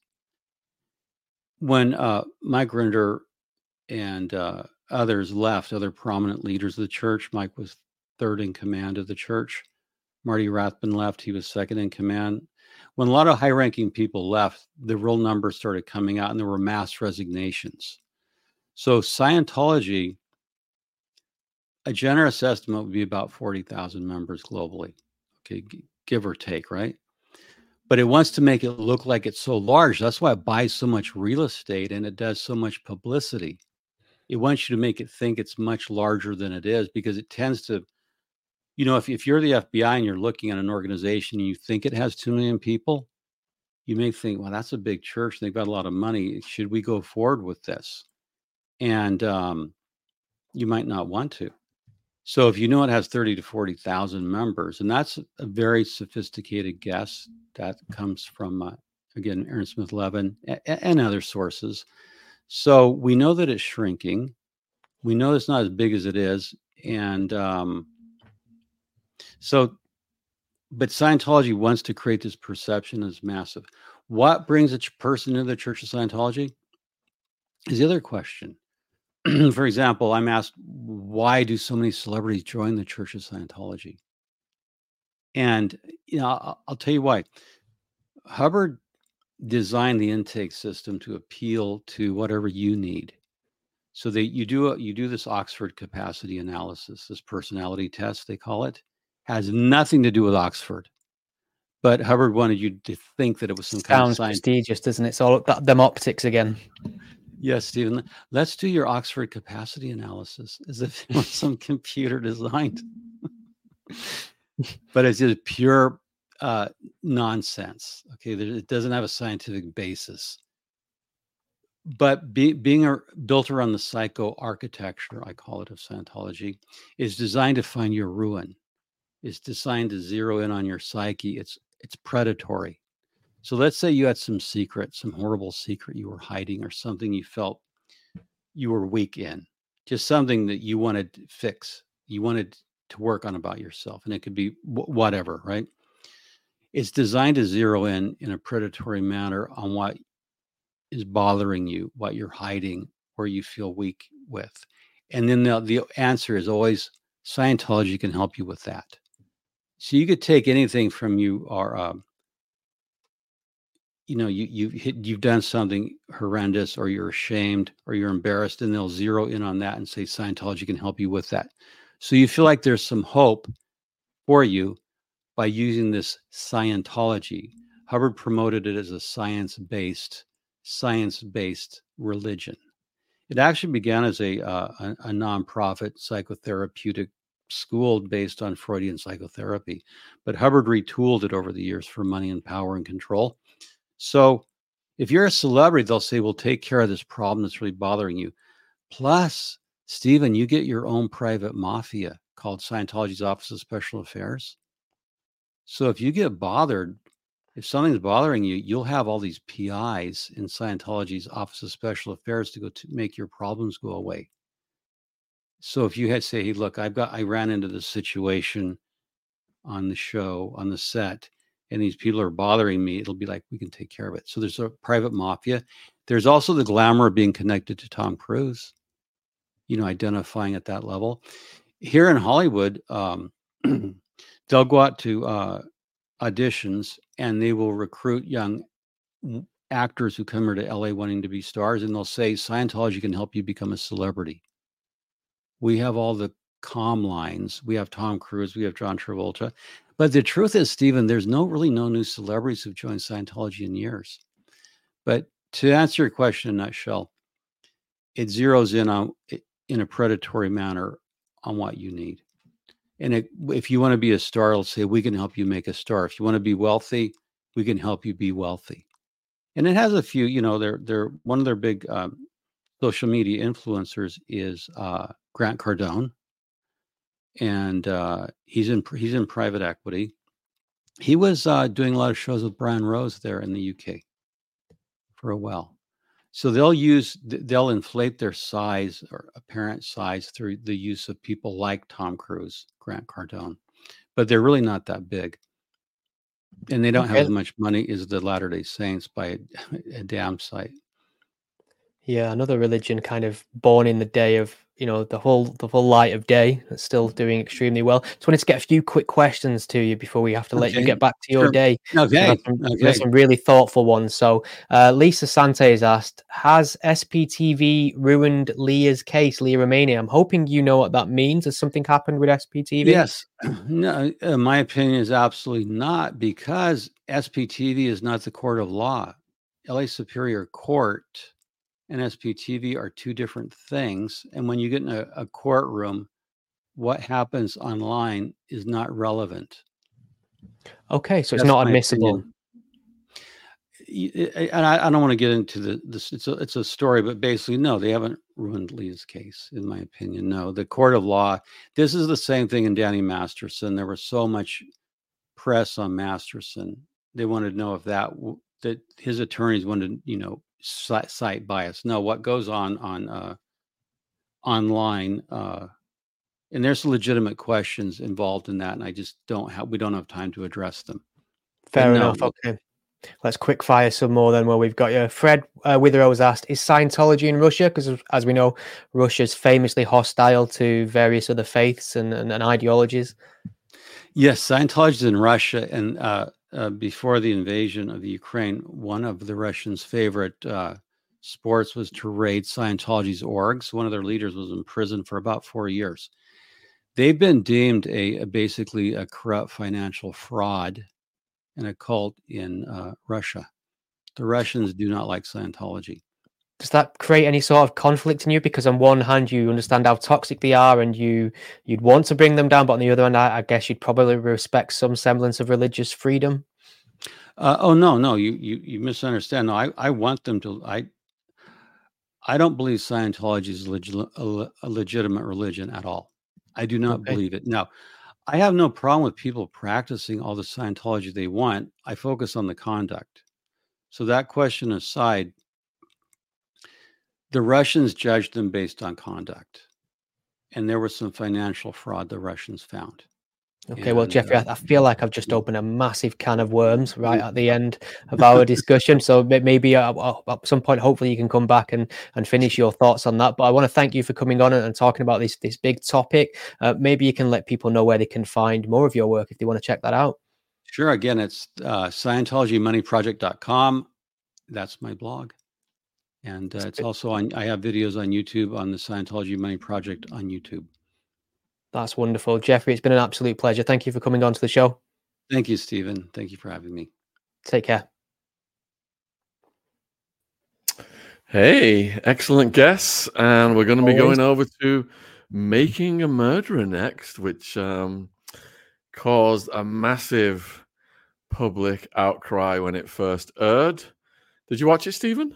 I did. I thoroughly enjoyed it as a piece of entertainment, but I had this sneaky suspicion I was getting a very singular viewpoint on it. So I'm always open to other opinions.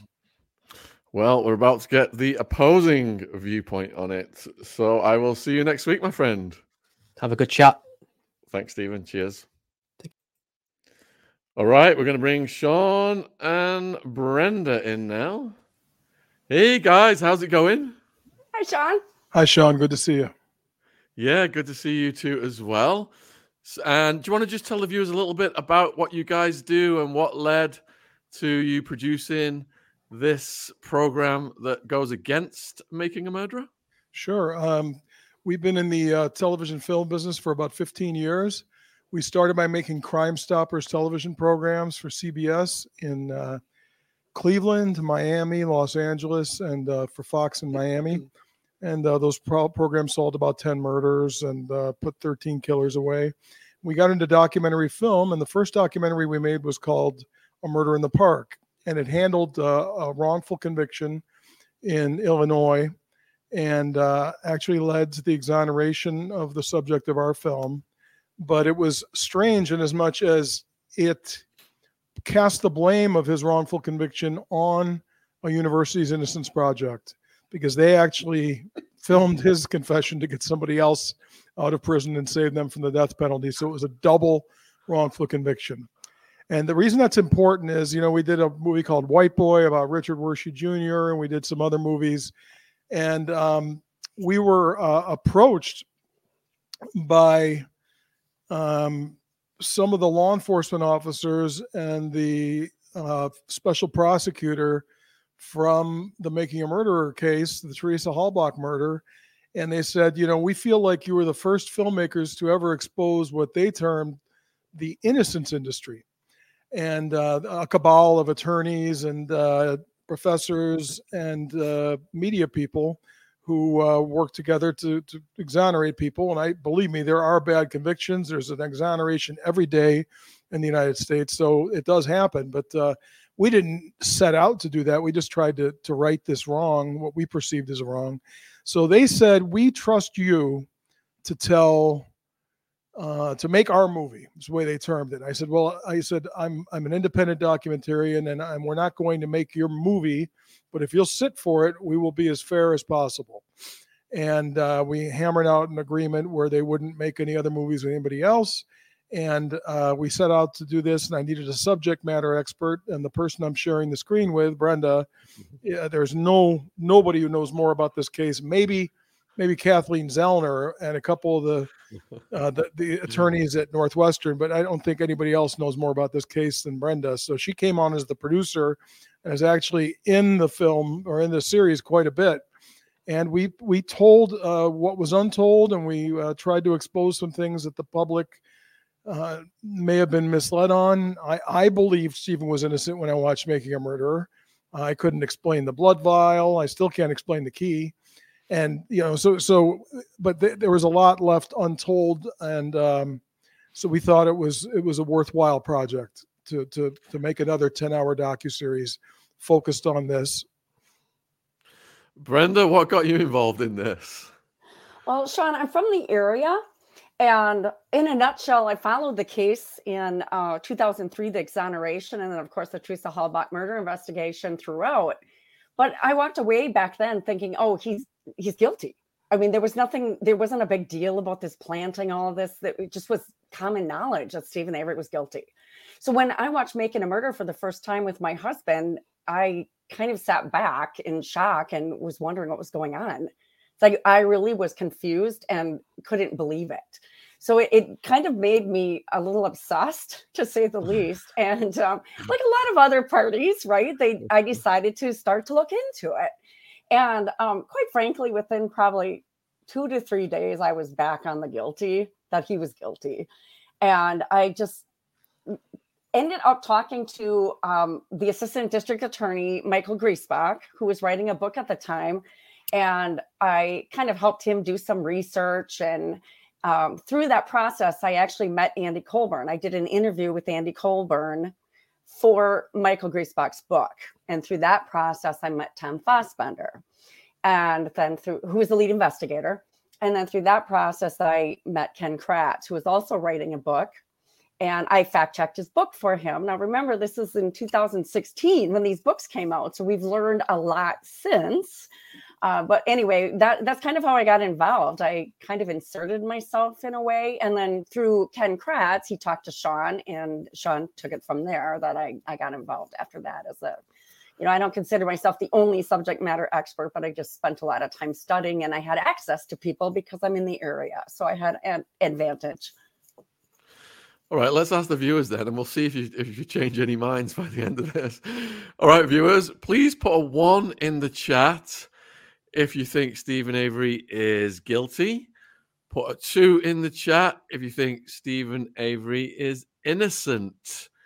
And we will see what comes in, and then we'll do the same with Brendan Dassey, because some people are torn, thinking that Avery is guilty and Dassey is not. Some people think both. All right, so I said guilty was 1, was it? So we got 1, 1, 0, don't know. While we're waiting for the numbers to come in, do you guys also believe Brendan Dassey is guilty? I believe he was a part of it. I believe he wouldn't have been had he not been pulled into it. But it's a terrible tragedy that I think he was pulled into it and didn't know what to do. He's clearly somewhat limited, and it's the worst part of this, that another life was wasted. But yes, unfortunately, I'm pretty sure he was involved. That doesn't mean I think he should spend the rest of his life in prison. I think that he's a prime candidate for release at this point, because I don't think he's going to go out and harm anybody. I don't think he would have ever harmed anybody, but he did, know what was going on. And I think he had an opportunity to, there was a little bit of time there where he could have called 911, but he was just too afraid of his uncle. But yes, that's a long answer, but it's a yes. No, we like long answers on this channel. Brenda, what do you think about Brendan Dassey? Pretty much the same thing. The only problem I think with him getting out is, and I'm going to be quite frank about this, with the lawyers he has now, he'll never get out. And the reason why is, in order for him to get out, he has to admit guilt, in my opinion, because the governor has denied clemency, and he won't ever admit guilt or whatever the part was that he took, because they're not going to let him do that. I mean, that would look terrible. They've been, preaching that he's been innocent for how many years, and he's been fooled and brainwashed into confessing. And I do believe he was involved. I mean, I'm not the same way Stephen. I'm very confident on Stephen, but everybody has a warm spot for Brendan, obviously. I mean, he was a young kid. But like I said, I don't think we're going to ever see anything with where it's at now. The Supreme Court denied hearing the case. I just don't see him getting out, and he's not going to get out sooner than 2048, or even in 2048 if he doesn't admit guilt. So that's kind of my opinion on him, and that's the sad part of this, is I just don't see any other options for him unless he admits guilt, unfortunately. All right. Okay, so both of you have specified that he was involved. Let's ask then, what do both you guys think actually happened? I'll go back to Shaun first. How was she apprehended? How was she killed? How was the body disposed of? What from your research, what do you think's happened, Shaun? Well, this is a really controversial question, because technically each of these two defendants were prosecuted with a slightly different story. And Brenda can better explain how that happened. But I tend to believe the version of events that Brendan gave when he was not coerced. And there were very painful periods of his interrogation to watch where, it seems like they're using really high pressure sales tactics on him, but there are things he volunteered also. Up north, and in some of the earlier interviews that he wasn't even asked about, and he volunteered. So, Brenda, why don't you explain Brendan's account that he later recanted on, and that's the account that I'm most aligned with. So actually, the account that I believe more than I believe the March 1st one is actually his May 13th confession. And that's the one where he inserted himself into full crime and knowing about it in advance or premeditation. And they didn't use that one at trial because of different variances. It was easier just to go with the March 1st because of the Len Kaczynski situation and his investigator that he had hired kind of coerced him into a confession. That was really sad how that happened. But when he went back and talked to officers and then spoke to his mother on the phone that night and pretty much told her that he had done it, that was the one I kind of followed. But my feeling is that Stephen, she was afraid to go back out there. I think that's why he did some of the hiding of his phone number or using Barb's phone number, saying be Yonda, which it was Barb's, but I don't want to get too detailed into that. But anyway, I think to get her out there and then to block his phone number. And then once he got her there, I do think that he did assault her inside the trailer. Okay. They were talking about this the night before per Brendan. And Brendan actually was at Stephen's house the night before. And they were out in the garage doing things, which to me sounds like they're, preparing almost. But anyway, the May 13th explains that Brendan went over there right after school, and this was pre-planned. And Stephen said, go back home, talk to your mom, come back later. When everybody leaves, come back and whatnot. And then Brendan went back later. And that's what Shawn was talking about. He possibly had an opportunity to save her right at that point. But instead, everybody left. He went back over there. Now, what happened at that point? I do believe that he sexually assaulted her just based on the way we show it in Convicting a Murderer. The answers he gave when they asked him about that just seemed really raw to me. Not something a 16-year-old could just make up for no reason. Why wouldn't he just say, no, I didn't do that. I didn't do that. But in a nutshell, then they killed her. I think it happened in the garage. I think that she was possibly unconscious, taking her out to the garage, and then they were going to take her and put her in the pond. And Shawn, did you watch Convicting a Murder? I should ask you that first. Yeah, I've watched most of it, yes. Okay, good. All right. So one of the things I think that Brendan gave, I had two questions after I watched Making a Murder that really bothered me. And the first one was, why was her blood in the back of that RAV4? That drove me crazy. And Brendan kind of answered that for me in that interview. He said that she was put in the back of the RAV because they were going to take her to put her in the pond. Now, the officers didn't know that. They did not know that. And that explanation to me made so much sense. They then changed their mind and decided to put her on the burn pit, burner. So I think they burned her and they put the tires and everything. And then after that happened, I think that, again, this is Brendan's words. He broke her bones up that were left in the fire pit. He had used tires. They found bones in the tires, embedded in the tire wires. And then I think once Andy Colburn came on the 3rd of November, I think that he decided to take the rest of the bigger bones and move them. And I think that's why we have bones in the burn barrel next door. Blaine Dassey said they were burning on November 3rd. I think he took the bigger bones and threw them in their burn pit.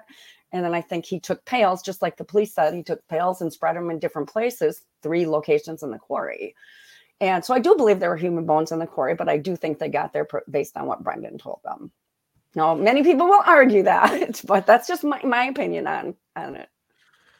So people say that there's no DNA evidence to link Brendan Dassey to anything. What do you say to that?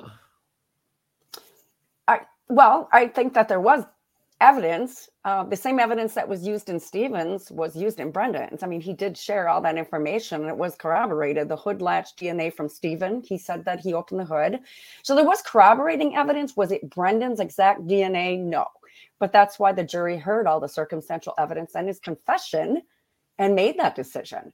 I don't know that every crime that's out there, there's DNA evidence that links the perpetrator to the victim. in every case. Those are definitely harder to try, but I also think there was so much evidence that Brendan corroborated in his, her jeans being thrown in the fire. She was naked when they put her in the fire, but yet Stephen told him to go get the clothes out of the garage and throw it in the fire. They found her rivets in the fire. That was an in making a murder. He said that he used tools to break up her bones that were left in the fire. What did we find all around the fire? We found shovels and hammers and all sorts of different things. So I believe there was corroborating evidence, but his confession absolutely did him in. And the fact that he had bleach on his jeans, and you don't really clean blood with gas thinner paint thinner, gas and bleach. So, I mean, just kind of weird things that I think the jury took into account when they were making that decision, the totality of it and what he knew. Does that make any sense? It does make sense, but how much of that, you said it's corroborated, but how much of that information that he provided to Fassbender and Wiegert was fact-fed to him? Because there's some big exchanges of dialogue between them, especially when they're asking him what he did to her hair, to her and things like that. Yeah, that one. Go ahead. How do you account for that? Well, that part really frustrates me too.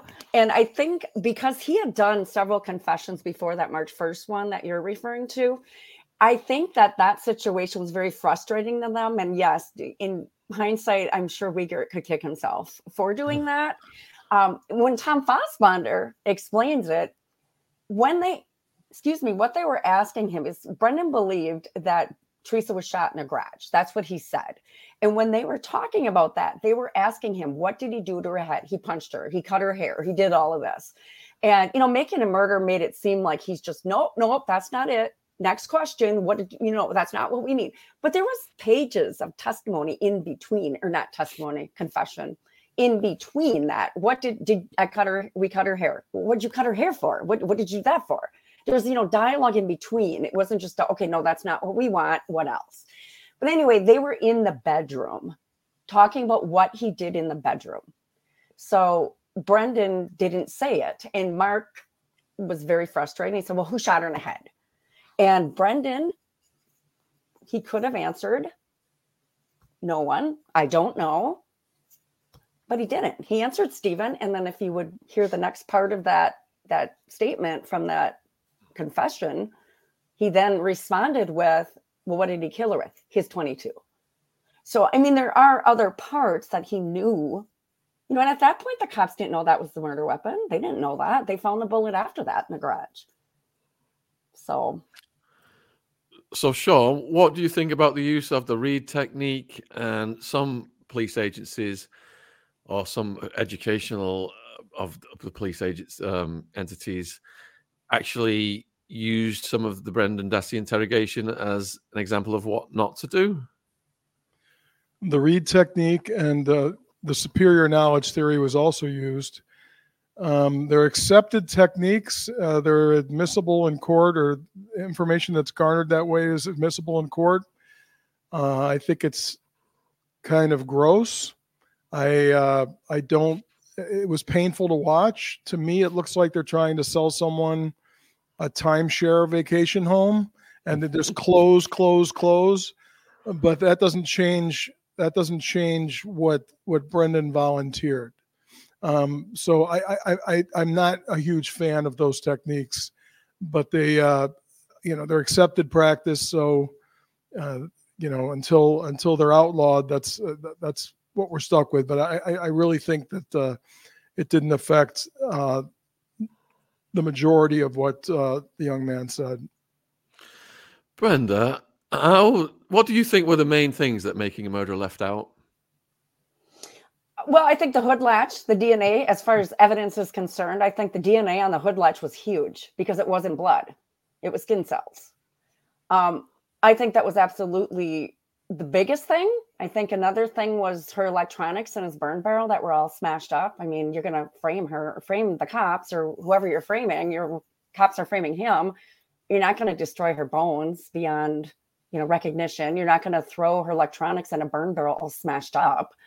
So little things like that. The license plates being found in another vehicle closer to his house, folded up. Little things like that. I think those three were probably the ones that were biggest evidence-wise, but then there was a lot of circumstantial things or his comments that were just weird. He left work that day when he'd never really done that often before. His weird phone calls to her, calling her blocked. The other thing too, he had called her directly the appointment before, the one where he supposedly wore a towel. This time he called Auto Trader.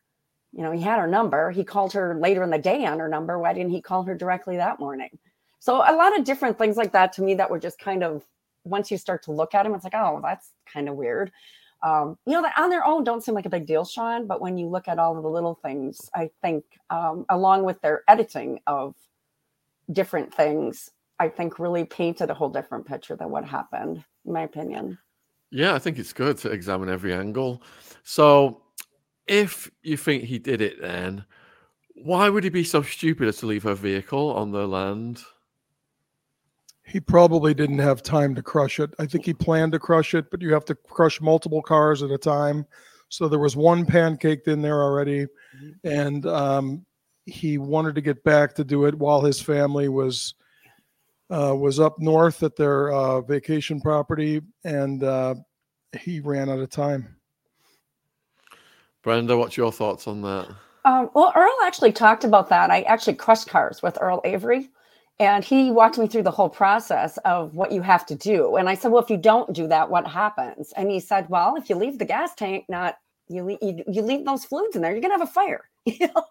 So all of these sorts of things. And if you leave the tires on, well, then it's really going to stand out. But he absolutely couldn't crush that car with his family there because and Earl was the crusher and still is the crusher. And for Stephen to just be randomly crushing cars on a Friday when he really hadn't done it that often before, on the Friday before, to me, I totally agree with Shawn. I think that he covered it with what he needed to, because like he said, that's where they don't put newer cars down there. And all of a sudden it's covered with debris. And well, why would the cops do that? You know, they cover it with debris. They cover the rims because those are shiny. And branches, and why are you going to do that? You're framing somebody. You're not going to take the plates off. Yeah, the police would have parked it in front of his trailer if they were trying to set him up. Yeah, and they have his blood in it. They could have left it anywhere. His blood's in it. You know. So when I was watching Convicting a Murderer and I saw Earl pop up on the screen, I was like, what is he doing here? Why is Stephen's own brother going against him? So what kind of motive does Earl have? Well, I don't think he has any. And actually, we went to ask, and I remember this day because Shawn's like, just stop and see if they'll let us film. I'm like, what? Okay. And Chuck wasn't so willing, but when I talked to Earl, he's like, I don't care. It's fine. And we couldn't believe it. And then he asked me, so, well, do you think he's guilty? And I'm like, I'm not going to not tell him what I think. You know, I said, no, I think he's guilty. And he asked me why. And he said, I don't know. You know, I don't know. Over the years, he was put away before. So that really stands out to me. But he told me a lot of things that he had been told that I didn't think were 100% accurate from Stephen. One of the things that came up was that the brain fingerprinting, Stephen told him that if he did the brain fingerprinting test and he passed, he'd be electrocuted to death.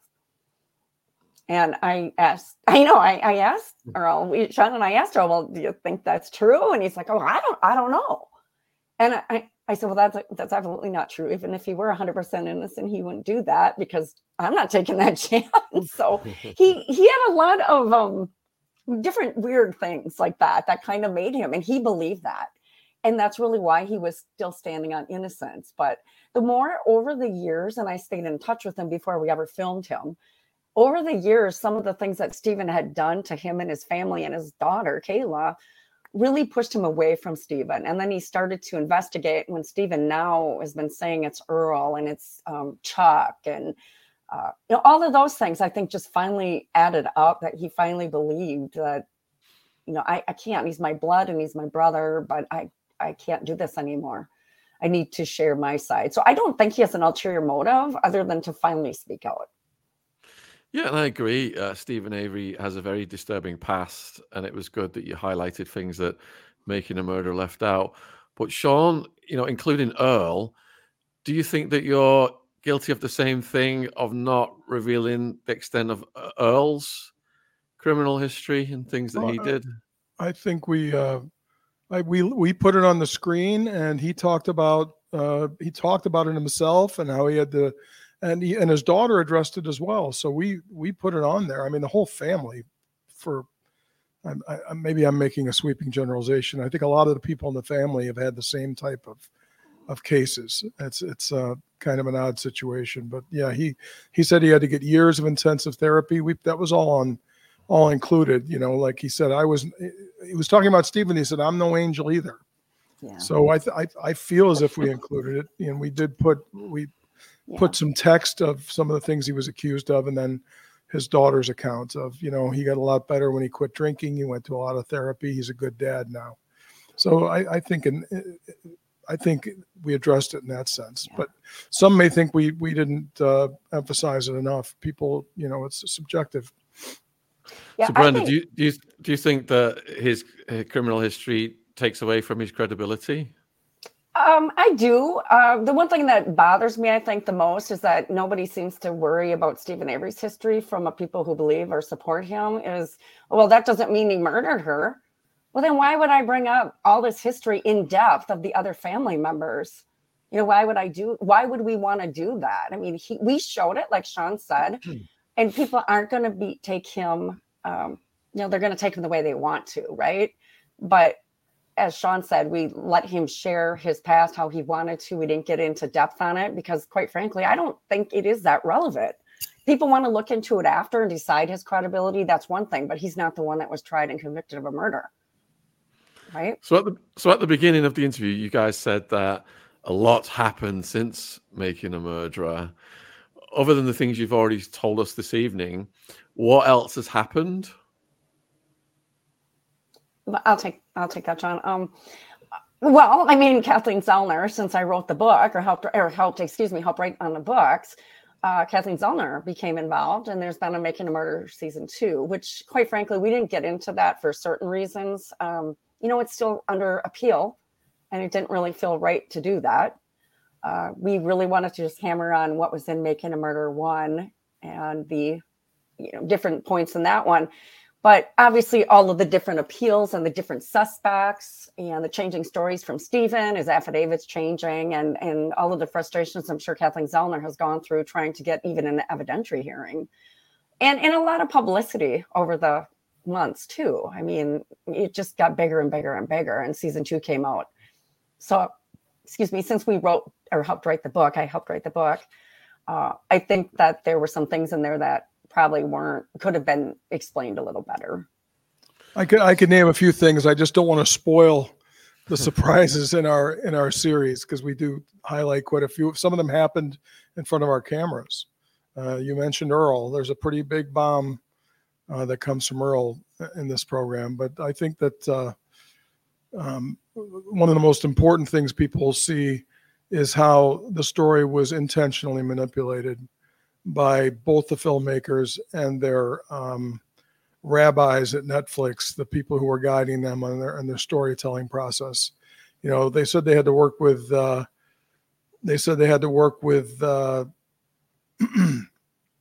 narrative filmmaking techniques, and I think that was a tremendous mistake. Hey, something else I'm noticing: a lot of the commenters don't know much about this case. If you do go to iTunes and Amazon and check out our series, we do a pretty good job of recapping MAM1 in the Convicting. You don't have to have watched Making a Murderer, although once we released our Convicting a Murder series, apparently it trended, so a lot of people went back and watched it on Netflix. But you can get a lot of background, but you don't have to have seen the original series for us to sort of do the retelling here and put things in context. Yeah, and there's even a clip of me in there ranting about something. You made it in. I know. I'm glad you said that, Shawn, because I was wondering, I don't know if you saw the part, obviously you did, but I don't know if you saw that, what you felt, if you learned anything from that phone call, that dispatch call about Andy Colburn. I was kind of curious. Yeah, so me and my partner were watching it, and our heads were just spinning. It's like, when you watch something and you hear like the prosecution side and you think they're guilty, and then next minute you hear the defense and you think they're innocent, and the prosecution gets up again and you think they're guilty. We were just going up and down, up and down, up and down the whole time we were watching it. So some of the stuff, we definitely, it was eye-opening for us, and we believed it. We do think Candice went a bit ad hominem at times on the way she was describing things. But the factual stuff I really enjoyed, yes. We've got we were right there with you, Shawn. We believed it too when we watched it. There's nothing different about us and you. We've got a question from Jake then, and I'll give it Shawn first. What about this case makes it deserve a series? Well, the series was seen by 100 million people the first time around, okay? So it was the first, Making a Murderer and The Jinx were the first two episodic crime docuseries, okay? And Making a Murderer and The Jinx was a phenomenal product. Making a Murderer changed the game. My little movie I mentioned, A Murder in the Park, ended up on a lot of lists for people who when they said, okay, if you want your Making a Murderer fix and you finished episode 10, here are other movies to watch. The Thin Blue Line, A Murder in the Park, things like that. So it actually helped us. But because it was so huge, what we consider the rest of the story deserves a series, because 100 million people were, in our opinion, steered wrong, and we'd like to tell a little more of the story and see if it changes their mind or recenters their perspective. I've been flown to Oslo first class to talk about the making of this. That's how big this is in Europe. And this was like a few years ago. We were in the middle of it. This was a 6-year project. And, this is just a big deal. We have 27 audio CDs of insults and death threats. 80% of them came from Europe. And we played some of them in the series, but this was really big in Europe. So this affects, as an American, this affects the way the world looks at our country too. So there's a little bit of nationalism involved, I believe. Yeah, I mean, their lawyers came out here and they were doing presentations in London. I met them. They had a massive audience. And okay, so what is the status of the case with Zellner now? Because when she first got on board, wasn't it the case that she had like 100% track record, everybody that she'd represented? Brenda can talk about the status of the case, but I'm going to tell you that she's the most successful. She's the most successful in this business. And if he won $1 billion in the lottery and put together a brain trust to choose a new attorney with an unlimited budget, he'd be with the same attorney. Yeah, that's how good she is. So, but Brenda, you can talk about the current status, because she keeps up on that a lot more than I do. Sure. Well, the current status, basically, Shawn, is, as a matter of fact, she just submitted or resubmitted her brief today, or motion today. The state, it had gone, of course, there's been many appeals over the years, or motions, and the state and the Court of Appeals has turned her down. And the current one is she submitted, I don't know, it was a motion or filing or whatever it was in January. And it was based upon Bobby Dassey and two witnesses seeing him in the RAV or pushing the RAV. So that's the status of what she filed in January. It was rejected, or the state pushed back and said, once again, this is not following instructions. It's too long. It's too many pages and it's too many words. So they pushed back to the court, which, sounds petty, but this has been happening every time. And the court responded and said, you need to follow the guidelines and get it under 50 pages or whatever it was. So I believe today she just refiled it today or yesterday, and it was 45 pages. So now we wait until the Court of Appeals responds, and they'll either deny her request for relief or evidentiary hearing, or it'll be pushed back to have an evidentiary hearing or whatever happens at that point. Now, there is a new judge at the circuit. Oh, I think Brenda's froze there. I'll pass it over to Shawn while she tries to recover. Well, that's the last question I'll be able to answer. Well, Shawn, I'm just wondering, you've produced the show Convicting a Murderer. It's very convincing. You said a lot of information has come out since on Making a Murderer. I assume Zellner would have watched Convicting a Murderer. So this new information and Convicting a Murderer, would that not have swayed her if the evidence was so concrete to make Stephen be guilty? She was well dug into this case long before we finished this project, so she's not going to abandon a client. I can't speak for her, but I'm assuming she's not going to abandon a client. I'm not sure how much of an effect we would have on her. She encouraged people to not watch our program. Stephen from prison asked people to not watch our program, which is telling, and to not cooperate with the program. I think the last thing Stephen expected was us to have access to the Avery salvage lot and get a crate of family videos and photos from his family.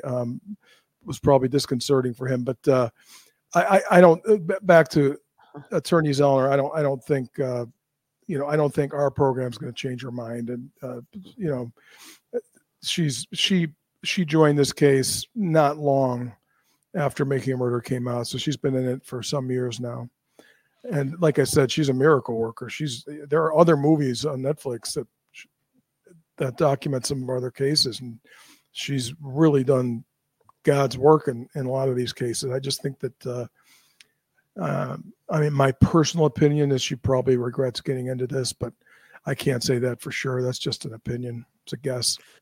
So, Brenda, during your downtime, I asked Shawn, I'll put it to you, if Zellner's so meticulous, and if the information that's come out since Making a Murderer, information that's been conveyed in Convicting a Murderer, is so compelling and concrete, why hasn't Zellner paid attention to that and been swayed to start thinking perhaps he is not innocent?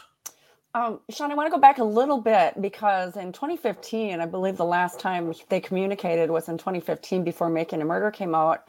Catherine responded to Stephen Avery and said that she wasn't going to take the case. And she went on stage after Making a Murder came out, after she had taken the case, and basically stated, we received letters from Stephen, but we decided, it didn't fit our criteria. There was, evidence that there was too much evidence.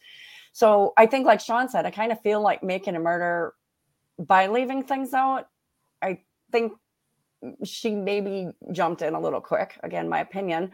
But I think she was kind of stuck because as an attorney, you really can't just come out. I think it's a marketing ploy, to be honest. I don't think any attorney, if I find out you're guilty, I'm going to, everyone's going to know. You can't do that. Defense attorneys can't do that. You'll be disbarred. I mean, you can't take on a client and say, if I find out you're guilty, I'm then going to prove to the world you're guilty. I mean, you can't do that. Now, could she drop away from the case? I would imagine she could, but I kind of feel like she's stuck, to be honest. If she truly believes it, one or the other, but who knows? She probably didn't even watch our show. So I don't think it would change her mind either way, to be honest, or make her drop him, because I just don't think that would look very good. So are you guys hinting that she only got involved, she rebuffed him and she only got involved because of the publicity after the initial series? No, that would be an opinion of I don't want to speak to her reasons for doing it. Like I said, she's done some excellent work. So we'd be guessing if we answered that, but well, she kind of said that though. I mean, she literally kind of said that on stage. Literally said that I watched Making a Murder and saw the police corruption and decided to take on the case. And she took it fairly quickly. Now, I don't know what research she did in between there. So I can't say for sure, but those are her words. So yeah, it doesn't prove that she did it for publicity though, but no, not publicity, just made her change her mind about, what she had felt before. So you said a lot's happened since Making a Murderer, and I think a lot's happened to some of the characters on the other side. Len Kaczynski and Ken Kratz. Haven't they had legal troubles of their own?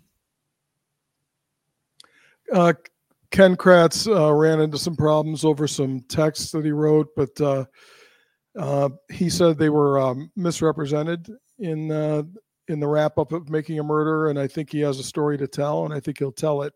We chose not to include any of that in Convicting a Murderer, but he's chomping at the bit to do something of his own that you'll probably see here sometime in the future. Len Kaczynski, I'll let Brenda explain it, but it's quite bizarre. Well, he went on to be a judge, and I haven't spoken to either of these two in 5 years, but Len went on to be a judge and did some weird stuff. I mean, I don't know if he ended up getting jail time for it, but he definitely had some legal issues with some, I don't know what you'd even call it, harassment of one of his employees and meowing at her. And he was pretending to be a cat. Yeah, it was really bizarre. It was really bizarre. Some sort of possibly alleged fetish with cats. And he's a unique one. He's a really unique character too. And he's a lieutenant colonel in the Army Reserve, which is something else. I didn't know that either. He's a different one for sure. Too. What about the guy who had Brendan do the drawings? What happened to him? Kelly? You mean Kelly, Shawn? I don't really know. I'm pretty sure after Making a Murder that he probably got some heat. I mean, and as well he should. He should have crawled into a cave and not come out after that. Yeah, that was horrible. No one can excuse that. No. Yeah. So you've updated us on the status of Stephen Avery, the legal status. Brendan Dassey, where's he at in the legal system? Is he gone through all of the appeals and everything? Yeah, he has. The Supreme Court denied hearing anything, so unless there's any new evidence, there's nothing for his attorneys to bring forward. And the governor currently has denied clemency over and over and over again.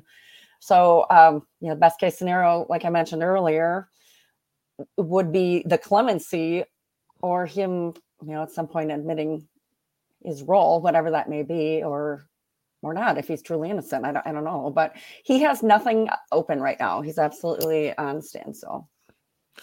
So some people would ask, Stephen had all this money coming from his successful lawsuit. Why would he risk that by murdering Teresa and forfeiting it? A lack of impulse control, which he's demonstrated his entire life. An inability to defer gratification that he's displayed his entire life. And that's the reason when we set that stuff up for the first 2 episodes, his supporters were screaming, this doesn't make him a murderer. No, but this shows you, because when I watched, I was like, who on earth is going to throw that much money away? Wait, the women will be lining up at your door when you have $30 million, if that's what you're going to get. So as a normal guy, I thought that, but a few people talked to me and said, you're not dealing with a normal guy. And he made some very direct comments. I don't have to listen to anybody. I'm going to do what I want to do. I mean, he said it into the camera, into the news camera. So, he was allegedly quite narcissistic and overconfident. And I believe he just believed he would get away with it. So, Brenda, what's Stephen's IQ, and has he been diagnosed with mental disorders? Well, what I could find, Shawn, in my research, he actually has a lower IQ than Brendan. He's at 70. Brendan, I believe, is 83, depending on which one you're looking at or whatnot. But we did a lot of research into IQ and learning that most people in prison don't have really high IQs, right? I mean, but that doesn't really correlate to anything. I think that his low IQ didn't really affect like his impulse control or his anger or anything like that. I just truly believe that I guess exactly what Shawn said. I just really believe that what happened was he lost control. I think Teresa dissed him. I don't think he likes being told no for an answer. So yeah, I kind of forgot what the question was. Sorry.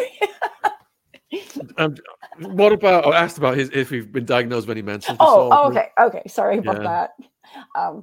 He hasn't, but what I did find, the only thing I could ever find is going back to the 1985 case with Sandra Morris when he ran her off the road. They were attempting to use mental insanity for trying that case, and they did have numbers done or had tests done, but they weren't public.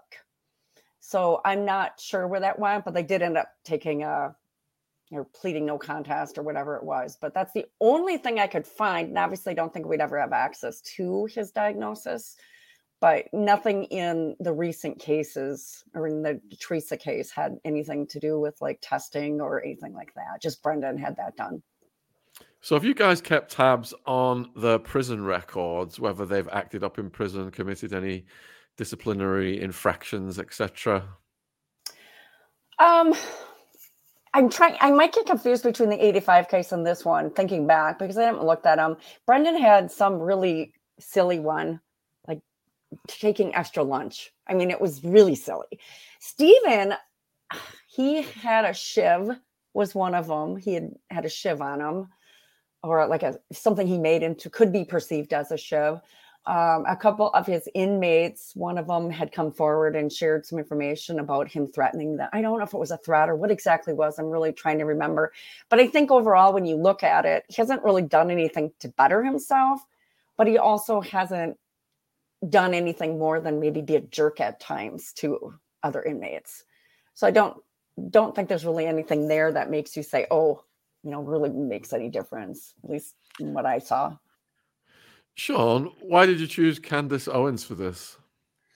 Well, I didn't choose Candace Owens, but I'm glad she was the one who ended up adding a layer of commentary. Hollywood, the distributors, and the networks, while they said there's a built-in audience of 100 million and that the project was well made, they didn't want to anger Netflix. These buyers play musical chairs in their careers. They often work for 3 or 4 networks. They didn't want to be the one who brought this embarrassment to Netflix and then try to get a job there 5 years later. We had quite a tough time selling it. The Daily Wire stepped up. They paid an awful lot of money for 5 months of exclusivity and gave us the freedom to put it on iTunes and Amazon, where it now resides after a certain period of time. And they said, this has to be on brand, so we need to add one of our talents. We think Candace is the one. I was already a fan of Candace. I know she can be divisive and can be a lightning rod, but I was already a Daily Wire subscriber. I was already a fan of Candace. We had a couple days of long meetings. She proved incredibly smart. She got it instantly. She had some ideas for changing it, a lot of which we adapted just, in the work that we had already done, just sort of rearranging and things like that.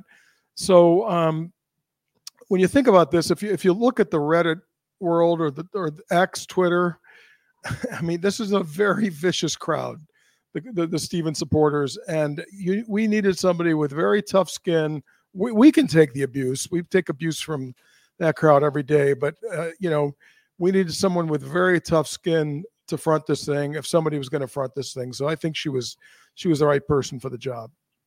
Do you think she was the right person for the job, Brenda? I didn't really know her, Shawn, beforehand, and I was just happy to have someone to work with that really valued our opinions, didn't want to come in and take over. She respected the fact that all of my knowledge, she didn't ever try to push me to the side and say, oh, I don't need her. She asked me questions. She was incredibly respectful. And, again, I didn't really know her that well before. I did, but I didn't follow Daily Wire or anything like that. But yeah, I do. I think she kind of took some heat off of me is what I feel like. I feel like she was able to, I think she has a little thicker skin than I do. And I think Shawn has thicker skin than I do. I'm not used to this. So it was a little different for me. And I think it would have been a lot worse without her. So when Making a Murderer came out, there was a lot of groups on Facebook shot up, hundreds of thousands of followers, like a family group and this group and that group. And then over time, it's like they all started falling out with each other. I've not paid any attention for years what happened to those groups, but have you guys kept tabs on them? Sure. So I'm actually a member in a lot of them. Just follow along and read. But Reddit has the most of them. I just remembered your AMA years ago, Shawn. I was watching that recently or reading that. So, the Stephen Avery's Guilty group. There's a Making a Murder on Reddit. There's a Convicting a Murder. There's a TikTok Manitowoc, which you have to be a truther. You can't even question innocence or guilt, excuse me. Facebook, I think I'm in 3 groups. There's an innocent or guilty group. There's Jax West has one, MAM Gossip or something. And then the family one with Barb has Barb in it. They're active yet. They're still active. And I think Convicting kind of rebutted it, or revitalized it a little bit again, where everybody kind of now has something new to talk about. And now Kathleen's new appeal and things like that always keep it alive, but it doesn't die. This case doesn't die. So, Shawn, to get, you've got this strong conviction about you now that Stephen Avery did it and Brendan was involved. To get to that position, did you have to eliminate other suspects in your own mind? No, I don't buy the new theories about other suspects and who used what computer and the searches they committed and things like that. I think it was what was laid out by Brendan is what happened. So that when I realized how tricked I was by the blood vial, when I realized how tricked I was by edited courtroom testimony, at that point, I think I went to the other side and stayed there. I didn't feel I had to rule anybody out. And Stephen, I don't know how long the list is of people he named as alternative suspects, but it's probably up to the mailman now. It's the letter carrier. He's anything to get out. His brothers, his brother-in-law, his nephews, the cops. Brenda has probably a lot longer list than I do, but I don't, they're all kind of passing fads. Yeah. Brenda, did you have to eliminate other suspects to come to your current position? No. Everybody else just made no sense from all of the evidence. I honestly challenge anyone to take every piece of evidence and line it up with who did it and try to figure out, don't just talk to me about, the key was planted and okay, let's throw away the key. Talk to me about how the person that did it happened to know that Teresa had an appointment with him that day. It was under Yonda. How would they know that, right? That he was the last one to see her. Talk to me about how the blood in the vehicle got there. That's the biggest thing that makes me believe in. I think I heard that and I was like, that's it. There is just no way any person that's going to plant blood in a vehicle is not going to do it in 6 different places in 3 different ways. You're not going to swipe it. You're not going to drip it. You're not going to do that. You're going to put some on the, the shifter or whatever, and you're going to put it on the steering wheel or the door handle. You're going to walk away. So that stuff made so little sense to me that it was really quick. My big questions were the key. And again, like I told you, why was there blood in the back of the RAV? So no, there really, really wasn't, Shawn. And as far as I feel bad for Ryan Hillegas because he was the flavor of the day early on. And I think he got a lot of heat over that. And we debunked a lot of things with some of the stuff that happened with him was really pathetic and sad. And now to move on to Bobby, I think that's kind of a challenge too, because the computer thing, Stephen knew what was on that computer. He knew. So for Dean and Jerry to act like they had no idea what was on the computer back in that day, they absolutely did. Stephen called them and asked them to go get the computer. We have a phone call of him calling Barb to say, did my lawyers come and get it? Nope, those other assholes got it, which was the cops. And he knew. I mean, he talked with Barb about what was on the computer. So I think there's a lot of things too that are current, other suspects or whatnot. I just don't. Even if she got an evidentiary hearing, the mailman Shawn was talking about, his story changed from back in the beginning. He said the passenger he never saw, and the first person that was outside of the car, he didn't know what day it was, and he didn't know who it was. And then it turned into it's Bobby and some other guy, old guy or whoever. And it was exactly that Saturday that they found the RAV. So, I mean, his story changed. You're going to put that in an evidentiary hearing. That's going to be a challenge. So, no, I guess to answer that very long-winded, I don't see any validity to the other suspects, in my opinion. So, irrespective of Avery's innocence or guilt, then, do you guys believe that cops sometimes, if they think someone is guilty, plant evidence and coerce testimonies and manipulate things, or do you think that cops generally are honest? It's proven to happen all the time. I'm pro police, but they call it case strengthening. They only do it when they know they're guilty, which is a crazy statement to make. Nobody from this case said anything like that to me, but I've heard it before. That there's all kinds of misconduct. There are police in the past who have robbed drug dealers for their money and given them their dope back and said, "Go make me some more money." So it happens. Bad people get into police jobs, and they have to be weeded out. There's no doubt about it, especially now with nobody wanting to do those jobs anymore. They're lowering their standards. So it happens.